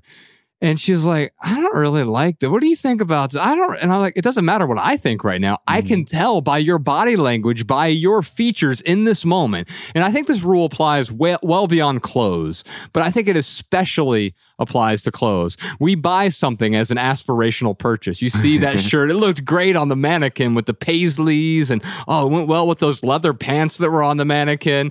And like, oh yeah, I will be as sexy as that mannequin if I just buy that, if I put down my credit card and I take that home. And then what happens? You try it on, you're like, it doesn't really fit me well. My love handles are showing. I got a little muffin top in this. What am I doing with this? And then it just sits in the back of the closet because it looked really good in the store under those lights. But when you have it at home and you're like, oh, you know what?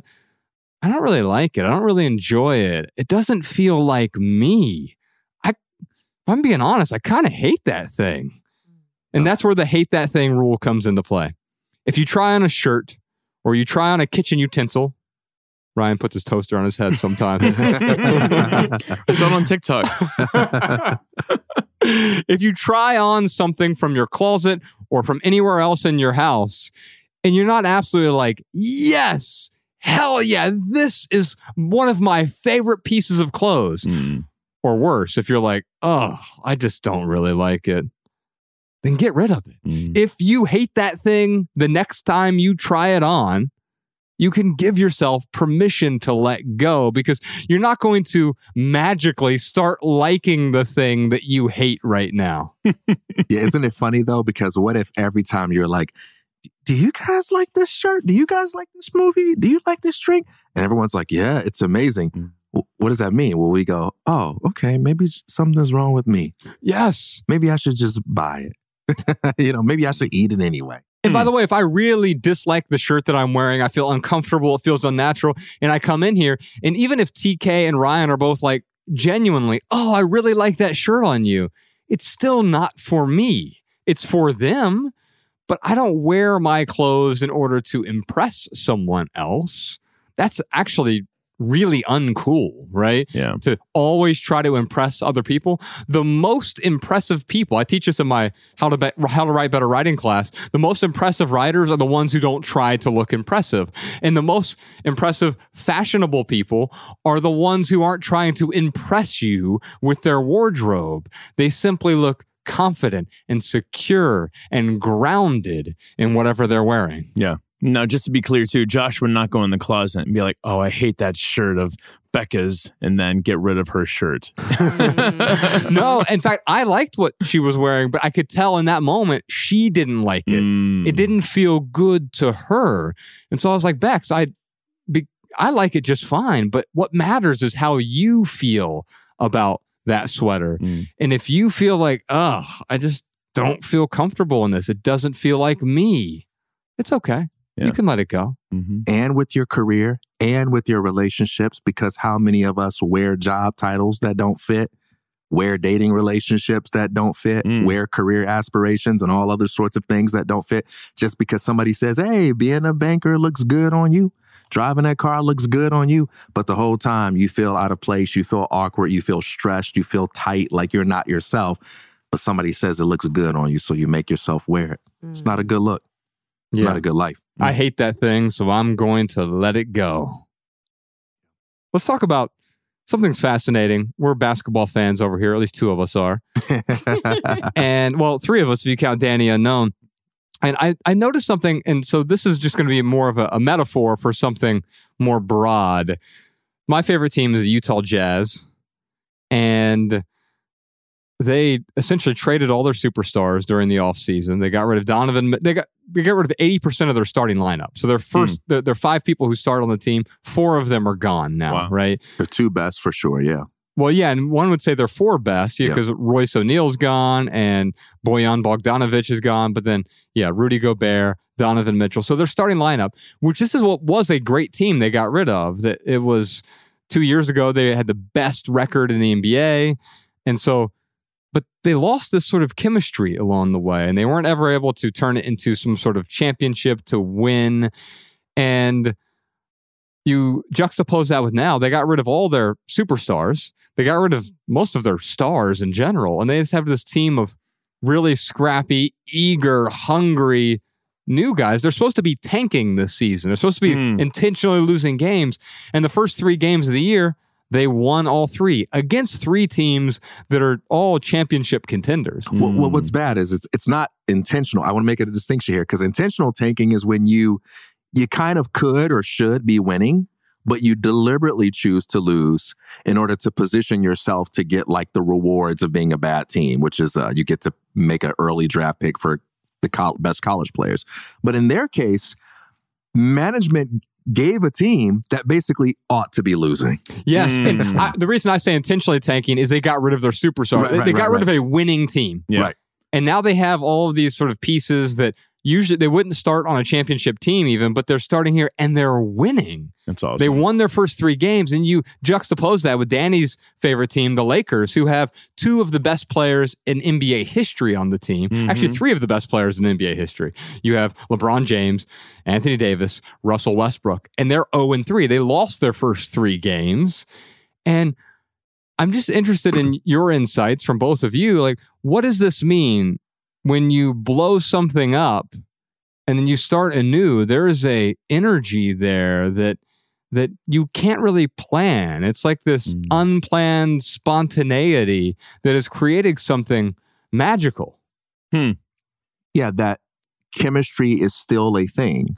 And sometimes you can bring together the most talent and lack chemistry. And sometimes you can get rid of the best talent, but that actually improves chemistry. You know, the egos disappear and the people that come together all have something in common. They work really hard and it goes well. A similar sports reference there's a documentary out right now called The Redeem Team. And it's about how, you know, the game of basketball was invented in America. And that's always been an American sport. And we would send our college players to the Olympics to play against the best professionals in other countries, and we'd still just destroy them. But over time, it got more competitive. Our college players started to lose. And for the first time in history, the U.S. sent what was called the Dream Team, professional athletes for the first time. And they would just win games by like 30, 40, 50 points. In fact, it wasn't even a game. You know, the other countries, their players would be taking pictures with our players before the game, right? Like clearly conceding the point. But then the rest of the world started catching up.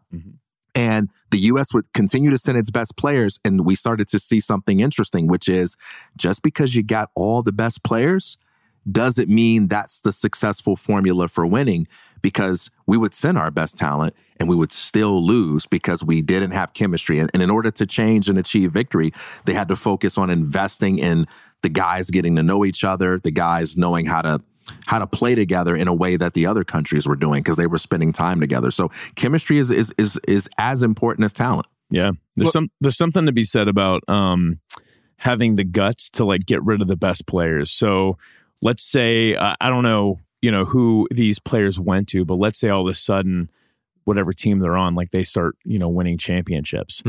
I would, posit that if they kept those great players, like they would not be winning championships. That's right. So it's hard to do that when you look at another team like, oh, well, this is what worked for them. Maybe it'll work for us. But like to be able to be like, oh, that's great that works for them. That's not what works for us. And we're going to give these other players an opportunity. I mean, that's pretty huge. I'll say too, this reminds me of, so I'm an NFL fan, which I don't know. Is there any football fan? I don't think so. I think I'm the only one. Oh no. Are you a football fan?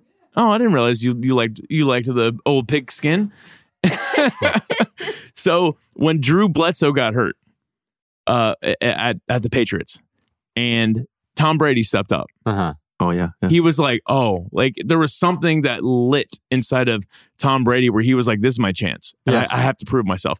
So there might be something going on with the Utah Jazz. That's absolutely it. In the same scenario where they're like, oh, we have to like prove that we're worthy of this starting position. Each one of these guys like, hey, I want a spot on whatever this team is going to end up being, or I want a spot in the NBA. And now I finally have an opportunity to prove myself. Now, let me relate this back to minimalism real quick, because that's what I want to do with this whole thing is sometimes you have to get rid of your best things, your favorite things to make room for the new life, right? Because those components of that team, Donovan Mitchell and Rudy Gobert, two of the best players in the NBA, two all-stars, they just weren't right together. And so it worked well for a period, right? But they couldn't keep holding on to them. And I think the knee-jerk reaction is, well, no, these are great, great players. We'd be dumb to get rid of them. It's like, well, maybe they are great players, but they're no longer great for you. And I would say the same thing with any of the things that we have in our life. Yeah, you might have the best toaster or the best couch or the best mattress or the best sheets or the best sweater or the best pair of leather pants. But if those things aren't serving you anymore, getting rid of them doesn't just eliminate the physical clutter and the emotional clutter and the psychological clutter, but it creates the space for the new things that will add value. And you don't know what those things are going to be, but you're simply making room so you can figure that out. Yeah. It pays sometimes to look down a road and say, I know where that leads. No use in me walking down that road again. And sometimes we can do that with our things, right? It's like, yeah, this is valuable. It is nice, but you also know what the ceiling is and you want to go higher than that. And there's no way to go higher other than to let go of that thing, which it can take you high, but not as high as you want to go. TK, you and I were on the phone this weekend and we were talking about our disdain for people who, not the people themselves, but the action of what I would call bootlicking. Bootlicking. That's how I like to say it. Bootlicking. We talked about it a little bit on the podcast, the private podcast last week. But advertising is a form of like bootlicking to now appeasing advertisers, I should say. Not just advertising on its own, but doing things to appease advertisers. I see this all the time now with YouTubers. They can't say suicide. They have to now come up with euphemisms for the word suicide. Why? Because advertisers don't like the word suicide. So now you have to say something that actually sounds far more offensive, like, oh, he deleted himself. It's like, I know what you mean. Yeah. And by the way, it doesn't make it any less true.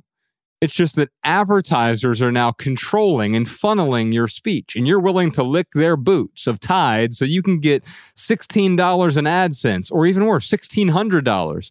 Oh, so your price is $1,600? You're willing to censor yourself for $1,600. You're willing to be told what to do, what to say, when to say it, how to say it, so that you can earn a little bit of money from your YouTube revenue. It's absurd. We've become professional bootlickers, and we're changing the way that we talk. We can't say this woman was sexually assaulted. We have to actually take away some of the power and say SA. And otherwise, YouTube will demonetize us. Okay. What does that say about us? I'm willing to change what I say. I'm willing to skirt the truth or soften the truth in order to appease advertisers. And you use this great term on the phone. You said it's sort of like bootlicking as a spiritual practice. That's right. So let's push bootlicking a little bit more so that we can distinguish it from compromise, because there are moments in life where it makes sense to compromise. Well, I'm not really a big fan of that, but I'll tolerate a certain measure of that. I mean, just think of the imagery of bootlicking, right? You are getting down on the floor and you are cleaning another person's boots with your tongue. That's undignified. That's literally beneath you. And I think bootlicking is when you do things that you know are beneath you out of fear, a fear that this is the best that I can do, or a fear that I won't be able to survive. I won't be able to make it in life. I won't be a player in the game unless I compromise my own values, not what TK's values are for you, but your own. And you know what that is for you. It's kind of like if all three of us are laughing and joking like, ha, ha, ha, yeah, that's really funny. And then Danny Unknown walks into the room and we're all afraid of him. And we're just like, oh, why would you say something like that, Josh? That's not funny. And then I start pretending to be angry about something that I'm not really angry about just because I'm scared that Danny's going to, punch me in the face or something. Maybe we're making fun of the Lakers. He loves Russell Westbrook and we're making fun of Westbrook or something. And, as a matter of fact, I did see that I'm glad I thought of that. There's a clip online I just saw yesterday where Russell Westbrook is walking to the locker room and some fan says something like, "You suck." And Westbrook comes out and says, "What'd you say?" And he's like, "We need you, baby. We need you. We need you, baby. Keep your head in the game." And it's like, that's bootlicking, right? Because that's not what you really think. That's not how you really feel. And I understand why you did it. It's your business. But bootlicking is when you kind of grovel, out of fear. Spiritual practice is any activity or set of activities which, when persisted in for a long enough period of time, they transform who you are. And bootlicking is a negative spiritual practice, but usually spiritual practices, like if you meditate, you improve like self-control or you improve inner peace. But I describe bootlicking as a spiritual practice because many people who bootlick, they do so because they think, well, if I just lick boots for a few months or a few years, I'll be all right and I'll make enough FU money to live the life that I really want to live. But when you lick boots, you transform who you are.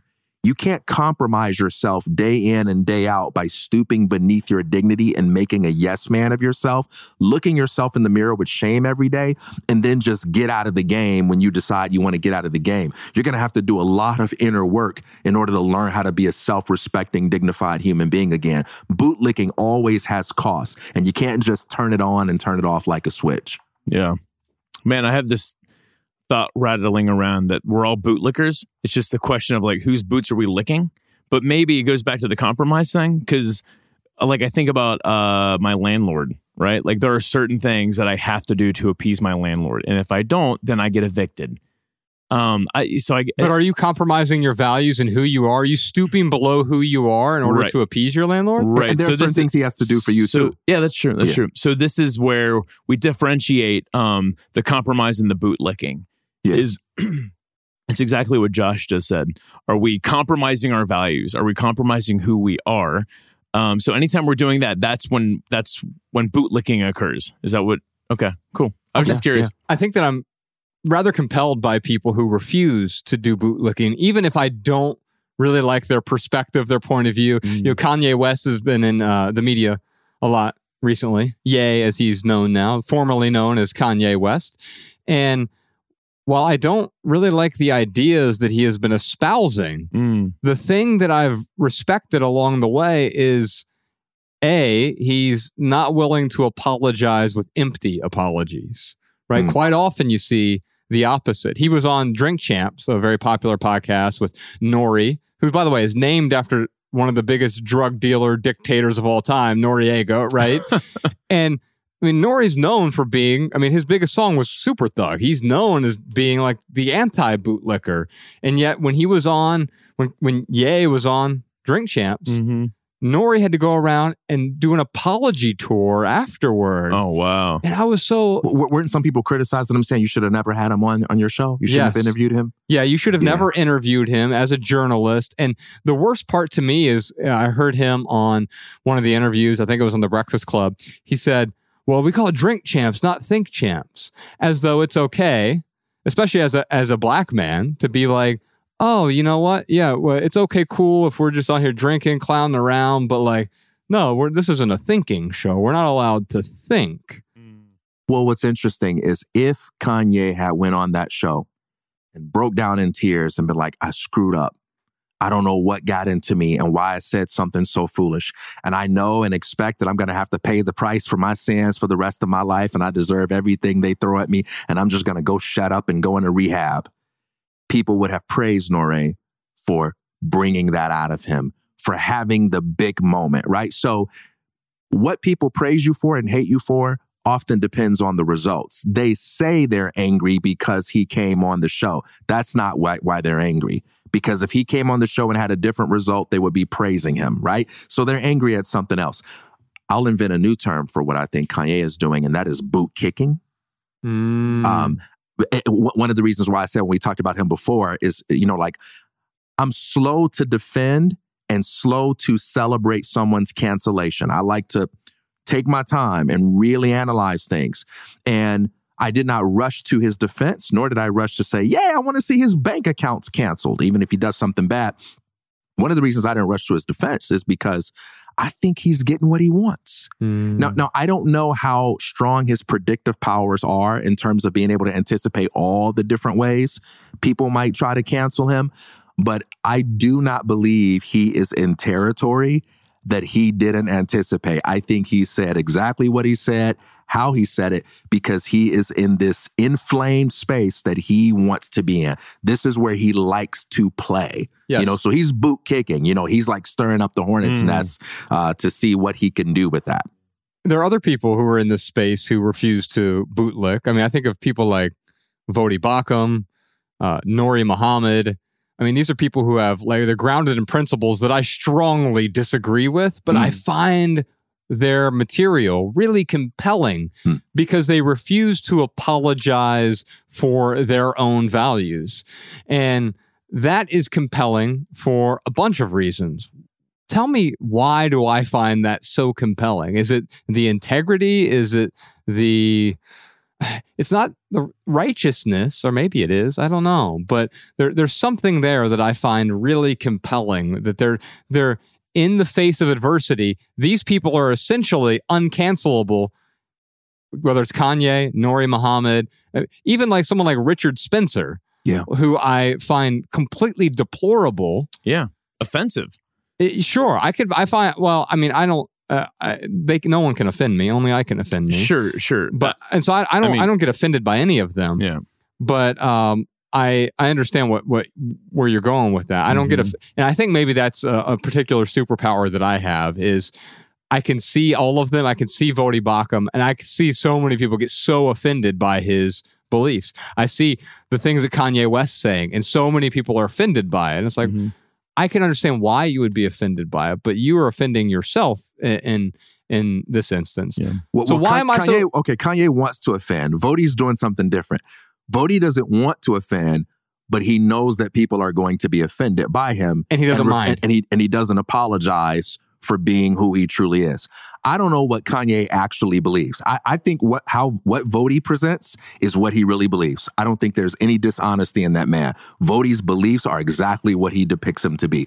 Kanye, I don't know what his beliefs are, to be honest. He's always playing games. And I don't know what kind of game he's playing right now. So I'll tell you why I think you respect people like Vody Bachman is because while there is such a thing as legitimate outrage, legitimate disagreement, legitimate pushback, there is also such a thing as an industry of people who thrive on making other people squirm.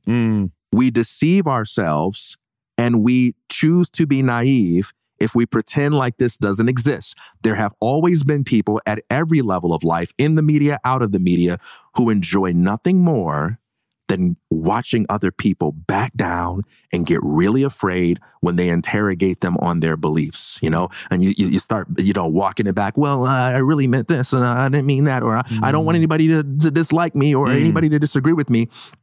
And there's something empowering for most of us when we see somebody who says, hey, here's what I sincerely think.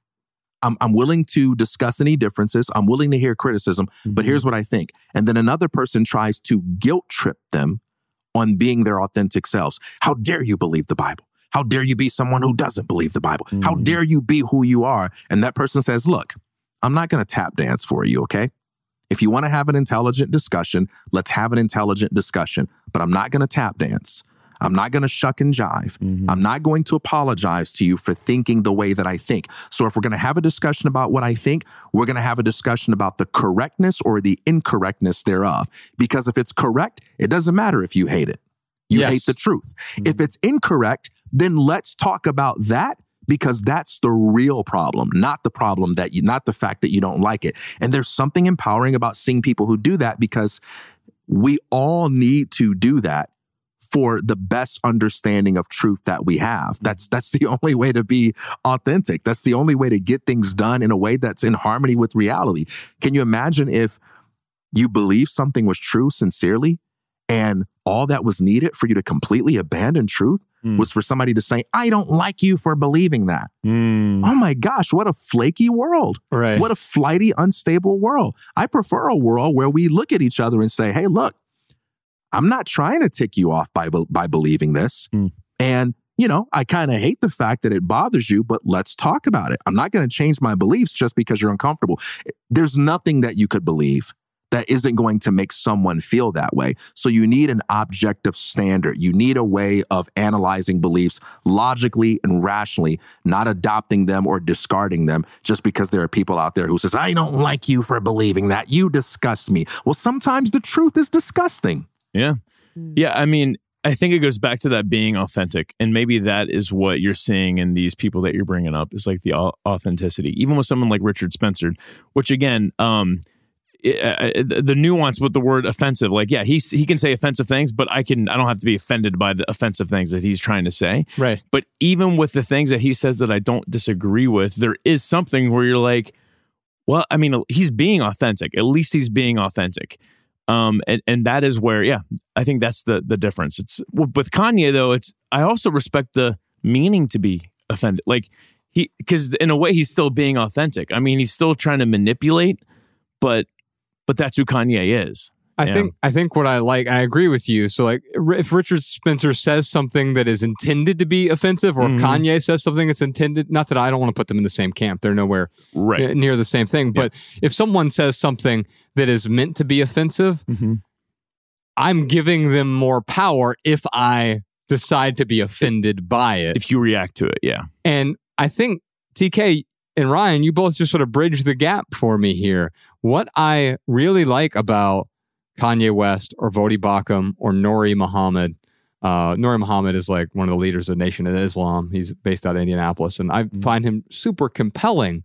I think that the reason I find all three of those men compelling is that they don't care whether or not you are angry or offended or you believe something different from them.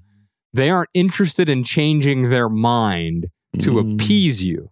They're interested in what the truth is. Now, we can argue as to whether or not they have found the truth, but what I really find compelling is they're not willing to lick your boots in order to make you happy.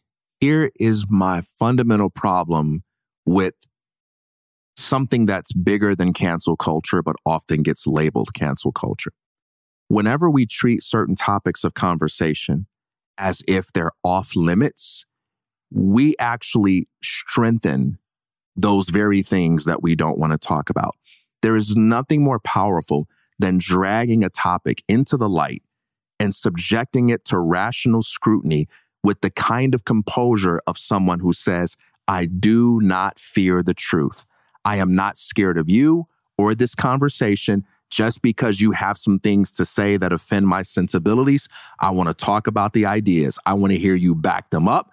I want to push back against you. I want to hear what you have to say, and I want to get to the bottom of it. Because if you're wrong, you're wrong. If you're right, it doesn't matter how uncomfortable it makes me, because one thing I need in my life is to be transformed by the truths that make me uncomfortable. And I feel like we're kind of living at a time now where everybody's apologizing for having conversations or trying to make other people apologize for having conversations. And I've never been that type of person, even about the craziest, most ridiculous things. If you want to know why conspiracy theories continue to thrive, it has less to do with what the conspiracy theorists are saying, and it has more to do with the outright refusal of non-believers to talk about them. They never want to have those debates. And you know what it looks like? It looks like they're running. It looks like they're scared. There's nothing that makes a conspiracy theory look true quite like people's absolute refusal to ever talk about it. But it's like, look, if this is a stupid idea, you should be able to show why it's stupid. Right. I still have faith in that. If things are wrong, we can show why they're wrong. So let's drag it out and let's talk about it. We see that with flat Earth all the time, right? Like, imagine if all social media networks started banning anyone who talked about flat Earth. Well, they kind of do. No, I don't think so. And because it's one of those things that's commonly accepted. It doesn't seem like a real problem. And so like, no one is going around thinking like, oh yeah, really, there's some effort to suppress the truth about flat. No one's really thinking that. But with other things, like with Kanye, when he's going out here and they start suppressing and deleting interviews and stuff, like if Kanye, instead of saying the crazy shit that he said about the media, started saying, which, I don't agree with, but I would welcome the conversation. But if he went out on Nori's podcast and said, look, guys, the earth is flat, it's flat, it's flat, and he kept saying that, they would not have taken that interview down. We would have all laughed at Kanye and said, look, that is an idea that is patently absurd. That's what they did to Kyrie Irving, right? Because he's got celebrity status that's really high. They haven't, deleted any interviews where he's referenced the belief in flat earth, right? Right. It's just that a lot of people mocked him. Yes, I see that with someone like Alex Jones. When he was on Andrew Schultz's podcast, they just let him talk for 2 hours. And all of a sudden you realize like, oh, this guy, I don't know how anyone takes him seriously. Right. And you realize he's an entertainer. He's a bit of a comic. And you can actually laugh at him or even with him without taking what he's saying as some sort of gospel truth that is permeating the fundaments of my life. So what happens is a lot of people say, well, if I let these types of interviews stand, like, you get Alex Jones on the show and you talk to him for 2 hours having an intelligent conversation, it's going to send a message to the future generation or to impressionable young people that, hey, this is a respectable idea. Well, you don't have to say that in the conversation. You can say, I think your ideas are terrible and I disagree. You're actually modeling for people what it's like to analyze an idea and show the holes in it. But what really happens is, in an effort to protect the impressionable minds from the idea, when we delete it, you know what that creates?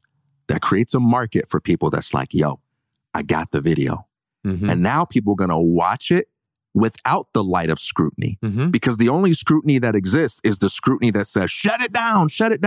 But you're not hearing from the most intelligent voices a clear, detailed analysis of what's wrong with it, because all the focus is on suppressing it. And that actually just reinforces, I think, bad thinking.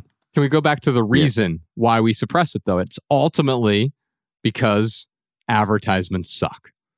And advertisers are suppressing speech because I understand. Like if I run Procter & Gamble, I don't want the Tide Pods to run on an anti-Semitic video or an ISIS beheading video. Please don't put my product associated with anything that I don't want it to be. I want it to be associated with vanilla, nonsense, right? The really clean, boring things with lots of eyes. Mr. Beast, right? Like, oh, okay, I can get behind that because it's, he did Squid Games, but the crappy version of it. And so but it has millions, tens of millions, hundreds of millions of eyeballs on it.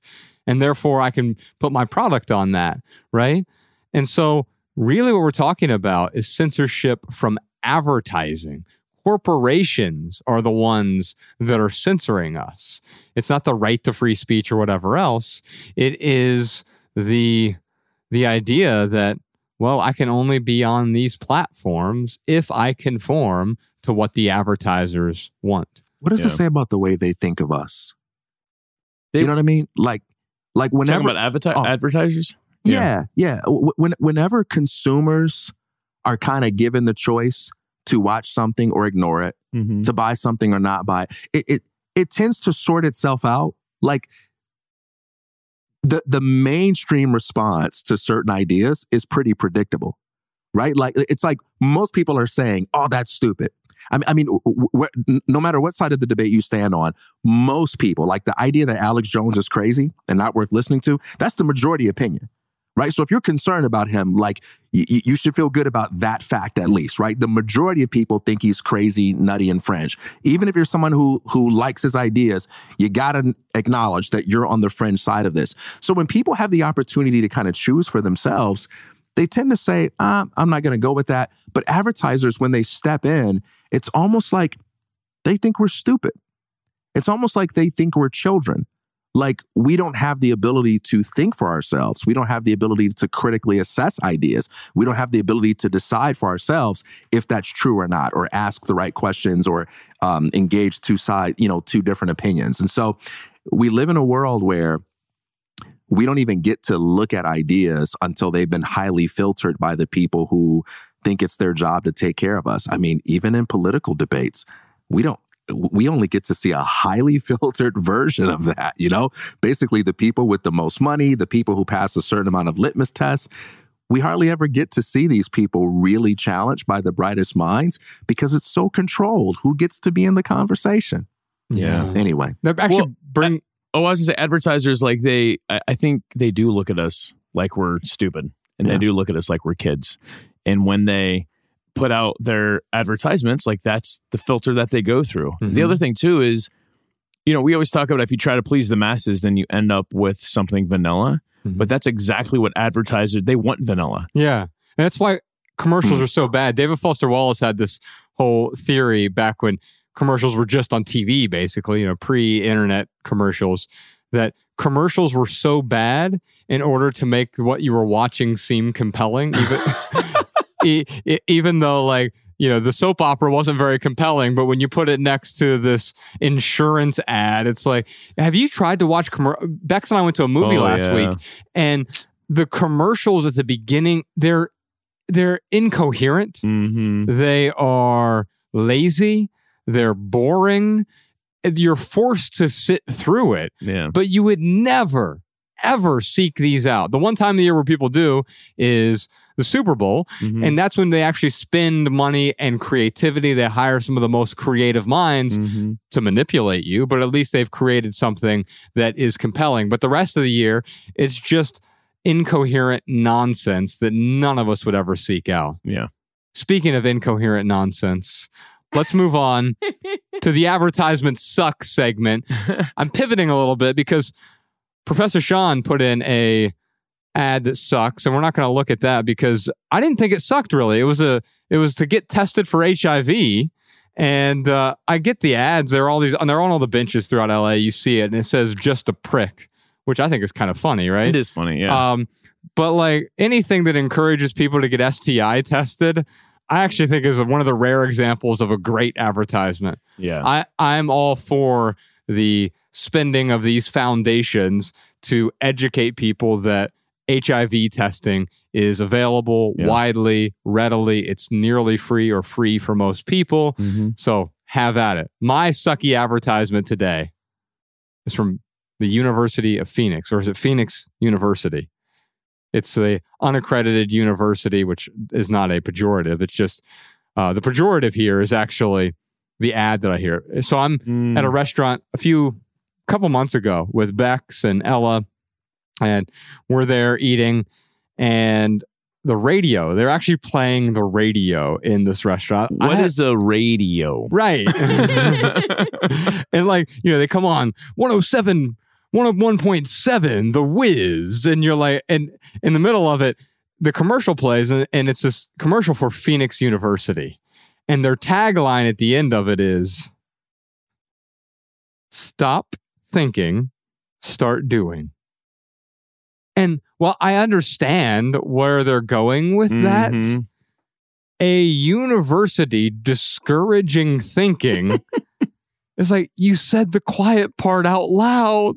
Yeah. Now, TK has a lot of experience unschooling for adults, is what I was explaining what Praxis was to Ella, because my daughter goes to an unschool where there is no teachers, there's no classrooms, there's no desks, there's no hand raising, there's no homework.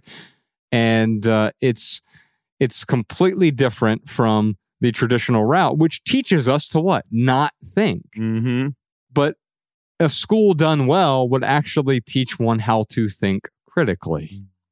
Yeah. This is one of those, do I disagree with what you said, or do I disagree with how you said it? And I think that's a very important distinction in any debate. I think a lot of debates people have with one another, a lot of disagreements they express, they're not even clear with themselves on what the issue is. Do I disagree with what you're trying to say, or do I just mostly disagree with how you said it? I think this is one of those cases where I would mostly protest the how they said it.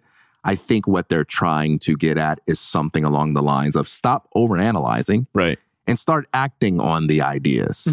You don't need to think it through forever and ever. There just comes a point where it's diminishing returns, like you're ready to take the leap. But this is the pressure that people have. In order to get their message across, they first got to get attention.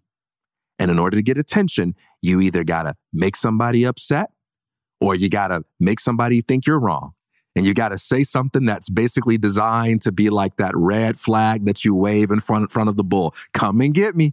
Come and get me. And this is how you do it. So when you're sitting in the room coming up with your marketing campaign, you say, what can we do? Let's say, stop overanalyzing and stop acting on your ideas. Oh, TK, that's terrible. That's too wordy, man. This ain't a philosophy show. This is a marketing ad. And ain't nobody going to read all that. Okay.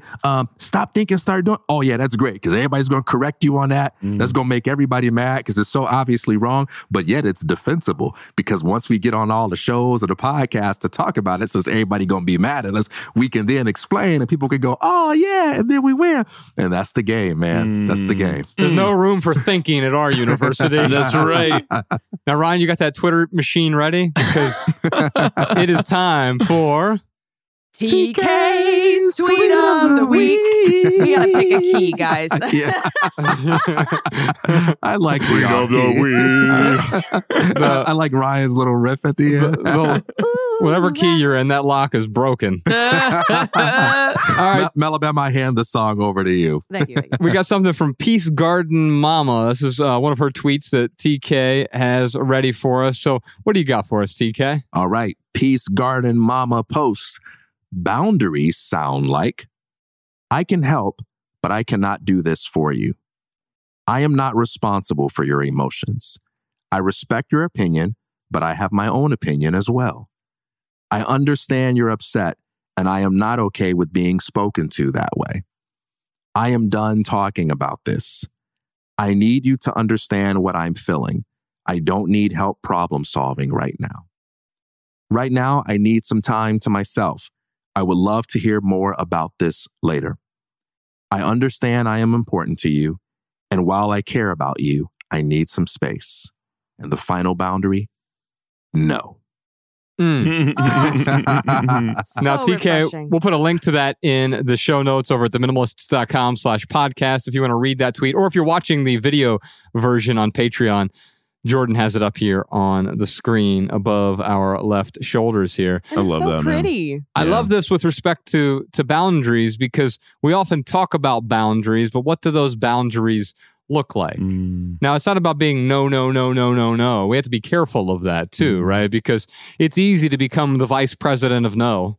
And it's just always, no, we're shooting down everyone's ideas. In fact, I had this happen to me recently. I was excited about something when I came home and I very rarely, Ryan knows, I've been excited 4 times in my life. And so I come home and I'm excited about something. And I talked to Bex about it, and I could see the look of trepidation on her face. And eventually we talked it through, and she got to a yes.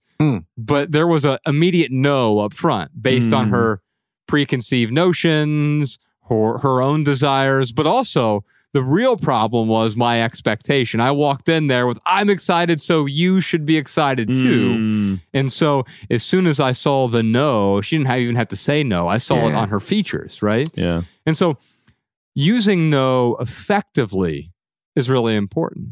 It's like if you're doing, Professor Sean does jiu-jitsu, right?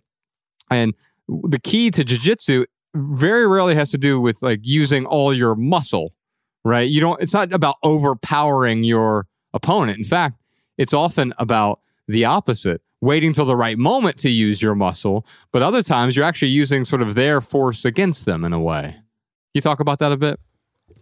I mean, basically just what you said. But if it's often an insult, like, oh wow, if you're sparring with someone and they say, oh wow, you're really strong, they're insulting you because you don't know showing your strength. You're showing your strength. Yeah. You're not showing your technique. Yeah. Ooh, Yes. nice. And I think that's nice with the boundaries. Can I see the tweet real quick? You're really TK? strong, right? Yeah. Thanks, man. Appreciate that. So there are a few of these here that I think these are helpful because it's framing it in the affirmative, right? And people don't know how to frame this. Yes. Like, how often do we get questions where like, oh, I got a roommate or I got a family member or whatever, and like, they ask me to constantly do things, and we fight about it. Right. Yeah, it's like, well, you're framing it wrong. Yeah, as opposed to, and why are you fighting about it? Because often it's the no immediately, right? As opposed to, I respect your opinion, but I have my own opinion as well. That is a type of boundary. It's not saying your opinion's wrong, or I think you're wrong, or you're a bad person. Hey, I understand we're both on a different page. And maybe you're trying to convince me otherwise, but I have my own opinion about this. I am not responsible for your emotions. And that's not an affirmative, but it is helping them understand, like, okay, I understand that you're angry right now, but you're not angry because of me. Maybe you're reacting to something I said or did, but I am not responsible for your emotions. And also, I'm not responsible for what? Improving your emotions, changing your emotions. Yeah. I can help, but I cannot do this for you. What a beautiful boundary that is. These apply really well with children, right? With Ella and her reading, she'll often ask, well, can't you just read it for me? I can help, but I can't read it for you. I can help, but I can't do this for you. AKA, I ain't the one. And then this one is great for de-escalating. I understand you're upset, and I am not okay with being spoken to that way. Yes. And I love the and as opposed to the but there. Right. Look, I understand you're upset. I'm not okay being spoken to that way. Yeah. It's not the, hey, you're wrong, but I'm not okay with that. Yeah. Why are you treating me that way? Right? Why am I being treated like this? Right? I understand you're upset, but it's not okay to talk to me this way. I love how all these boundaries are like, I don't know, it's nonviolent communication. Yes. It's putting the, something positive on the person you're talking to, and then the negative piece of it, or the feedback, or whatever you want to call it, it's putting it back on. It's taking ownership for That's right. it. And and what I just realized too is maybe it's not positive, but it's neutral, and that's okay too. Yeah. But as soon as you say like, you can't talk that way to me, well, now you're putting that person on the defense. Yeah, and it's not even whether it's positive or negative, it's affirming. Hey, I understand that you're upset. That's affirming. Right. Yeah. What you're going through. Now, at some point, you will put up that wall. You can say no, or you can say, I am done talking about this because we're not getting anywhere. In fact, we're getting farther away from where we'd like to be. So I'm done talking about this right now. Yeah. What's key here is say no when you need to say no, but understand that the key to saying no effectively is finding the way of saying no that works for you. Because you can say, I'm not okay with being spoken to that way. And you can also say, you better watch who you talking to, fool.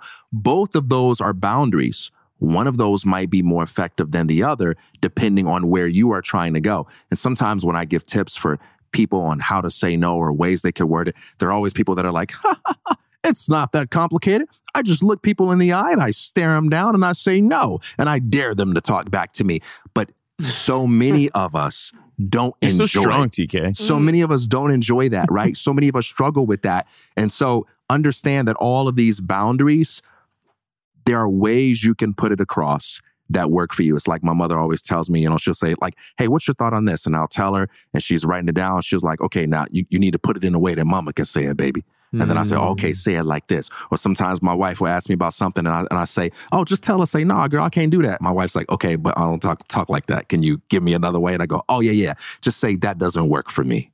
Right? Yes. So it's exploring the way of saying it that feels like it's genuine when it's coming from you. Don't sound like you're reading a script. While I respect what you are trying to communicate with me, sir, it does not, it does not land in the manner in which you intended. Don't do that. You sound like a script. You won't feel authentic and they'll laugh at you. Speaking of things that don't work for me, we have an obsolete object this week. Obsolete. Carly sent this in. You can send in your obsolete objects, your amass it or trash it. You can also send in sucky advertisements. Just email us, podcast@theminimalists.com. We'll feature it on a future episode if we like it. This one is the smartphone jail.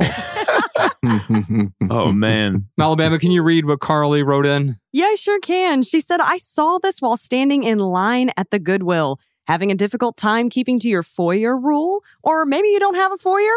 Lock it up.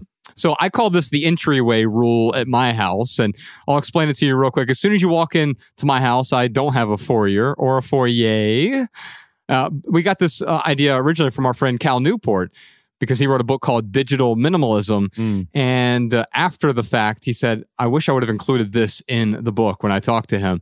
And it's the foyer rule, or in my house, the entryway rule. As soon as you walk in my house, there's a charging station for our phones. So if you're a guest, or if you're just me, or Bex, or even Ella, that's where she keeps her iPad that she learns on or occasionally watches videos on, we keep it right there in the entryway. I call it the employee entrance because it's the side door.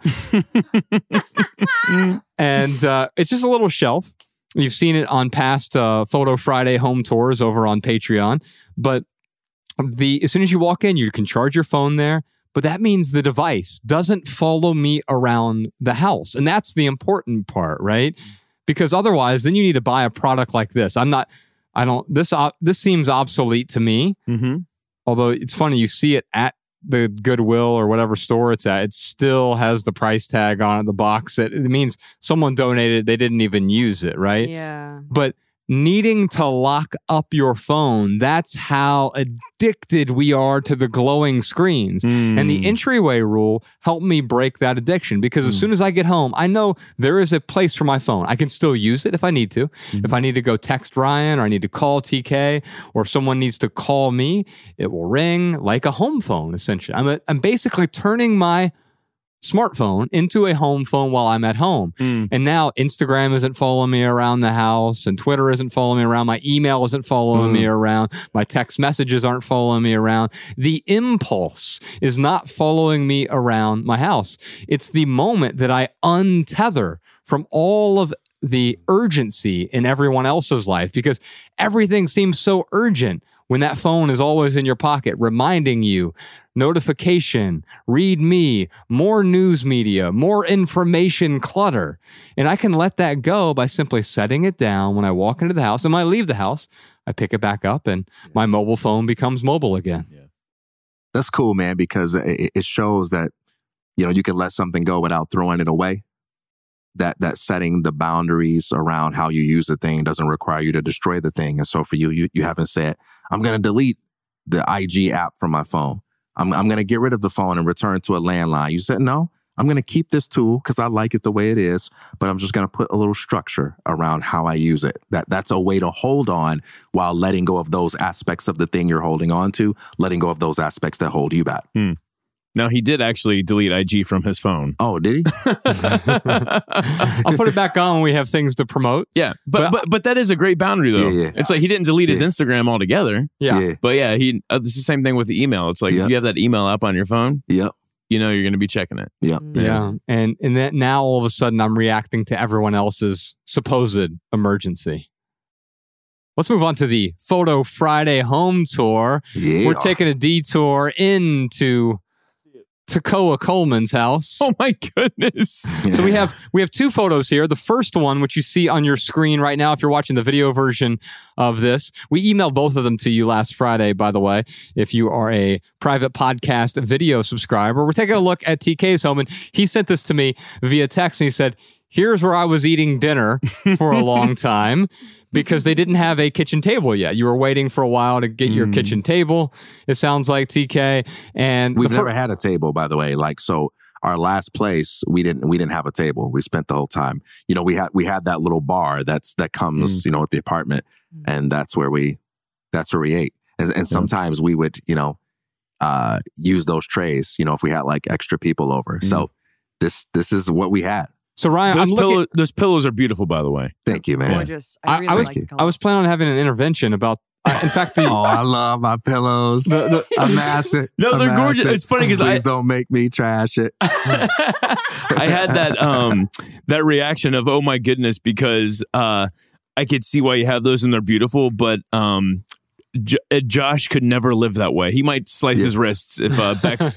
Why do you think I'm wearing a long sleeve shirt right now? Hey, would you have any? I don't want to delete myself. Oh my goodness. Oh my goodness. Would you have any pillows? No. I have one, but it's in protest. Yeah. Wait a minute. It's under constant protest. So okay. Here's what I'll say. I had titled this photo "Throat Pillow Intervention." Now, I think they're gorgeous, man. Readers of our second book, Everything That Remains, which is also featured in our first film, Minimalism, knows that the inside joke. Like when I got divorced, I felt compelled to go buy a bunch of new things. My favorite line from that book is, "Even while Rome is burning, there seems to be time for shopping at IKEA." And my whole life was in shambles. My mother died. My marriage ends. My career sucks. I'm overweight. Like I'm unhealthy. All of these problems in my life. And what am I doing? I'm going to IKEA looking for ways to satisfy myself. And I'm like, I guess I need this. I need a rug. I need the shower. I need all these things. I said, I guess I need a throat pillow. And growing up, for whatever reason, I thought they were called throat pillows. I guess I was using them wrong the whole time. Like, why does my throat need a pillow? Oh, man. Anyway, we do have a pillow on our couch now, and Ella and Bex both really enjoy it. Occasionally, I'll steal it and cuddle up with it myself because it's there. But it's not something that I would feel compelled to purchase myself. However, I joke that it being an intervention because, yes, if this were my house, although that room is aggressively simple, you don't seem to have much in there. You have an entire collection of throw pillows, and I actually applaud you for that if you get value from them. Yeah. It seems to me that you enjoy those. For whatever reason, I strongly dislike pillows on couches whatsoever. So if you walked into that room and that was where you lived, your spidey senses would go off. You'd feel that. I would just get rid of the pillows and I'd feel much calmer. Wow. Okay. That's it. Yeah. And what I like about this, you had these two trays there. This is where you were eating. Let's go to the next photo real quick. Here is TK's dining room now.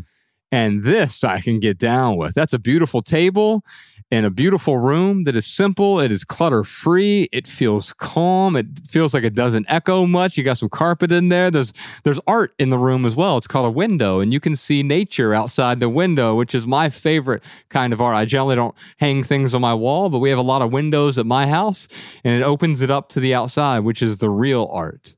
So our prior place, had one openable window.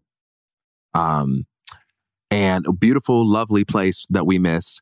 But the big difference maker with this place over all the others was that it had the most windows. Like, there's a window in every room. It's like, oh, I've never had that before. And you're right, man. That's the best kind of art, especially you get that natural lighting. You know what I mean? Like, it's just so beautiful. It's just so nice. The space feels different. I mean, even when it's evening time, and maybe I'm just like sitting there reading or something, and I just open up those shades and like the windows are there. It just feels good, you know?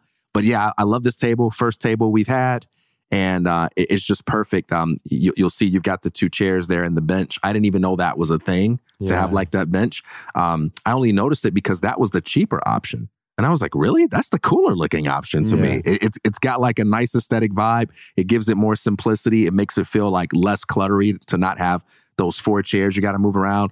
And it's just perfect. It feels like it's got the aesthetics of like a nice dinner table, but also like the feel of a library table where I can have my notes and my books and just kind of sit there and do work or go through bills, things like that. I love it. Love that table. It's one of my favorite places to work is at the kitchen. I have a desk, but I'll often write or pay the bills or whatever at the kitchen table. I've just developed that over the years where I started, and I keep gravitating back to it. So bravo to you. What a beautifully simple space. Yeah, man. Looks great. We'll keep sending those Photo Friday home tour pictures to you every Friday if you're a subscriber to the video version of the private podcast. You can check that out at patreon.com/theminimalist. Speaking of Patreon, let's check in with our live stream today. Alabama, any more questions for us? We do have a Jessica question. She says, what is the balance between watching news, sharing, and bringing awareness versus setting the boundary of, if it doesn't bring me happiness, it is not for me? I feel morally conflicted. So that presupposes that it is morally right to watch the news. And if that were true, then more news would be even more moral. Right. And so I think what we're saying here is, between us, we don't see a moral imperative to watch the news. No, I don't care how you watch the news. I don't care how Danny Unknown watches the news. Like, this isn't a judgment. This is just like, when we had that conversation, it's more about, how do we keep the peace in our lives? And I know that my life is more peaceful with the less news that I watch. And never, ever have I watched the news and been like, thank God I found that out. It's very rare that the news actually provides you the news. It generally provides you some sort of opinion or spin. It's the whole point of the clickbait. Now, they do that so they can sell you more things. I subscribe to one newspaper. It's the Dayton Business Journal. And it's the most boring news that you'll ever get. The headlines are like, a new construction group starts bid for Moraine property. And it's like, okay, like, it's actual facts, right? As opposed to any spin whatsoever. And I still subscribe to that because I like to know what's going on in our hometown without any sort of bias. And there's no ads that they're not trying to sell me stuff. I have to subscribe to it, right? So I'm paying for the service. Whenever I can pay for a service that eliminates the ads, an ad blocker, or simply YouTube Premium or the tier of Netflix that doesn't include the advertisers. I mean, even Netflix, no wonder they didn't buy the documentary that we pitched them called Advertisements Suck. It's like, hey, Netflix, advertisements still suck. And I can say that because I'm not willing to lick Netflix's boots either. Ooh, no boot licking, baby. No boot licking. So, I just want to make clear that it is not our philosophy that you should only expose yourself to resources that make you feel happy. We do acknowledge there is such a thing as being informed about important matters that don't necessarily make you feel good, right? So if you take your car to the mechanic and he sees a problem that's really expensive to fix, you're probably not going to be happy when he comes out and says, yeah, something's wrong with your car, but you want that information. So there is a context for saying, I need or want that information, even though it doesn't make me feel good to hear it. What I would say, the problem with the news or with most people's relationship to it isn't that they choose to inform themselves about things that don't make them happy. It's that they're letting someone else define for them what it means to be informed. Information is infinite. You can read an encyclopedia and be informed. You can read a gossip magazine and be informed. You can watch the news and be informed. But in what direction are you being informed? What are the priorities you're seeking information for? What are the values that you're using as the standard for the information that you prioritize? We have to filter out something. None of us have the ability to focus on everything. So as long as you are the one that's saying, I will inform myself about these things in order to be able to position myself to do these other things, then you get to decide. There's nothing wrong with watching the news if it's empowering you to act in the world in a way that reflects your mission, your purpose, your values. But don't give that power to them. Don't let other people tell you, well, you're not informed unless you know about this controversy over here or about this person who killed that person. No, it starts with you, and then the information is a means to an end. Yeah, what's important to you? And if you understand what is important to you and the news helps fulfill that, wonderful. Yeah. But generally, the news does the opposite of fulfilling what's important to you. It distracts you from what is important to you. And if the news media is adding that sort of clutter to your life, then it's getting in the way of what's truly important. That's when I want to declutter all of the excess news in my life. Yeah.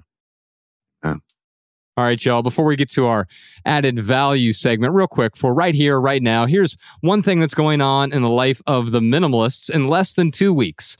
On November 27th, Sunday, November 27th, at noon, we have our final Sunday symposium of the year. It's here in Los Angeles. Who knows? This might be our final ever Sunday symposium. We haven't decided whether or not we're going to renew this or how we're going to process it going forward. We've learned a lot from the first 3 events. This is our 4th one where we meet a small group of people. It's 200 people. Half the tickets are free. By the way, I'm mentioning this right now because you'll want to go today to sundaysymposium.com.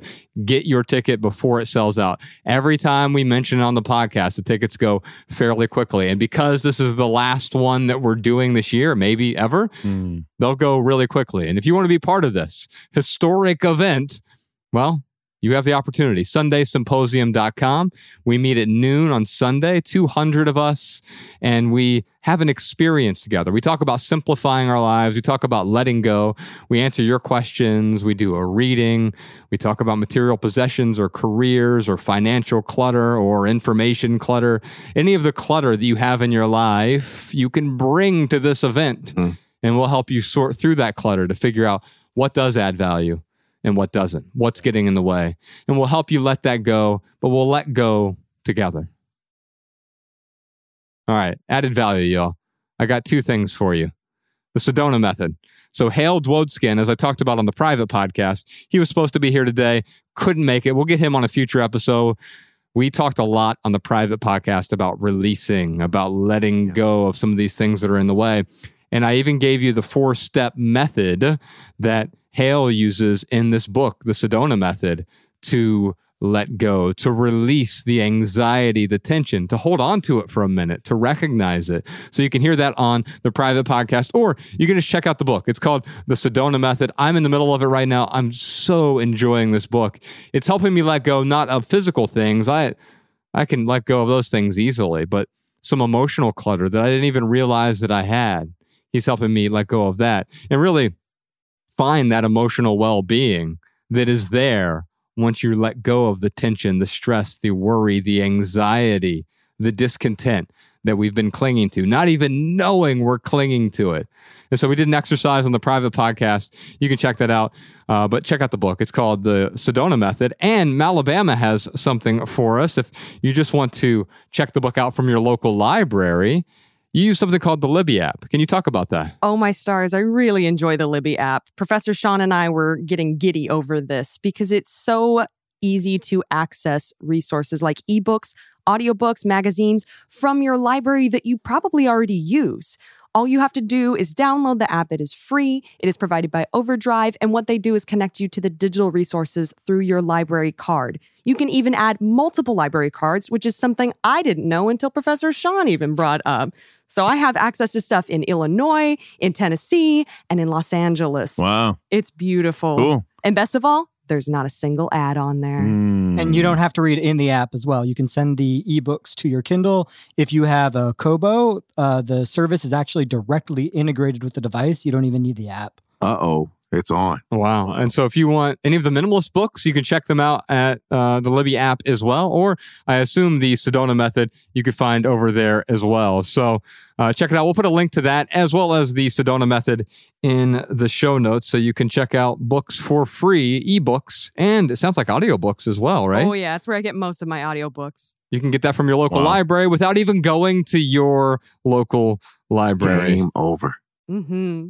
That's our show for today, Simpletons. On behalf of Ryan Nicodemus, TK Coleman, Malabama, Podcast Sean, Jordan O'More, Professor Sean, Social Jess, Danny Unknown, Post-Production Peter, Emma the Immigrant, and the rest of our team, I'm Joshua Fields Milburn. If you leave here today with just one message, let it be this: love people and use things, because the opposite never works. Thanks for listening, y'all. We'll see you next time. Peace.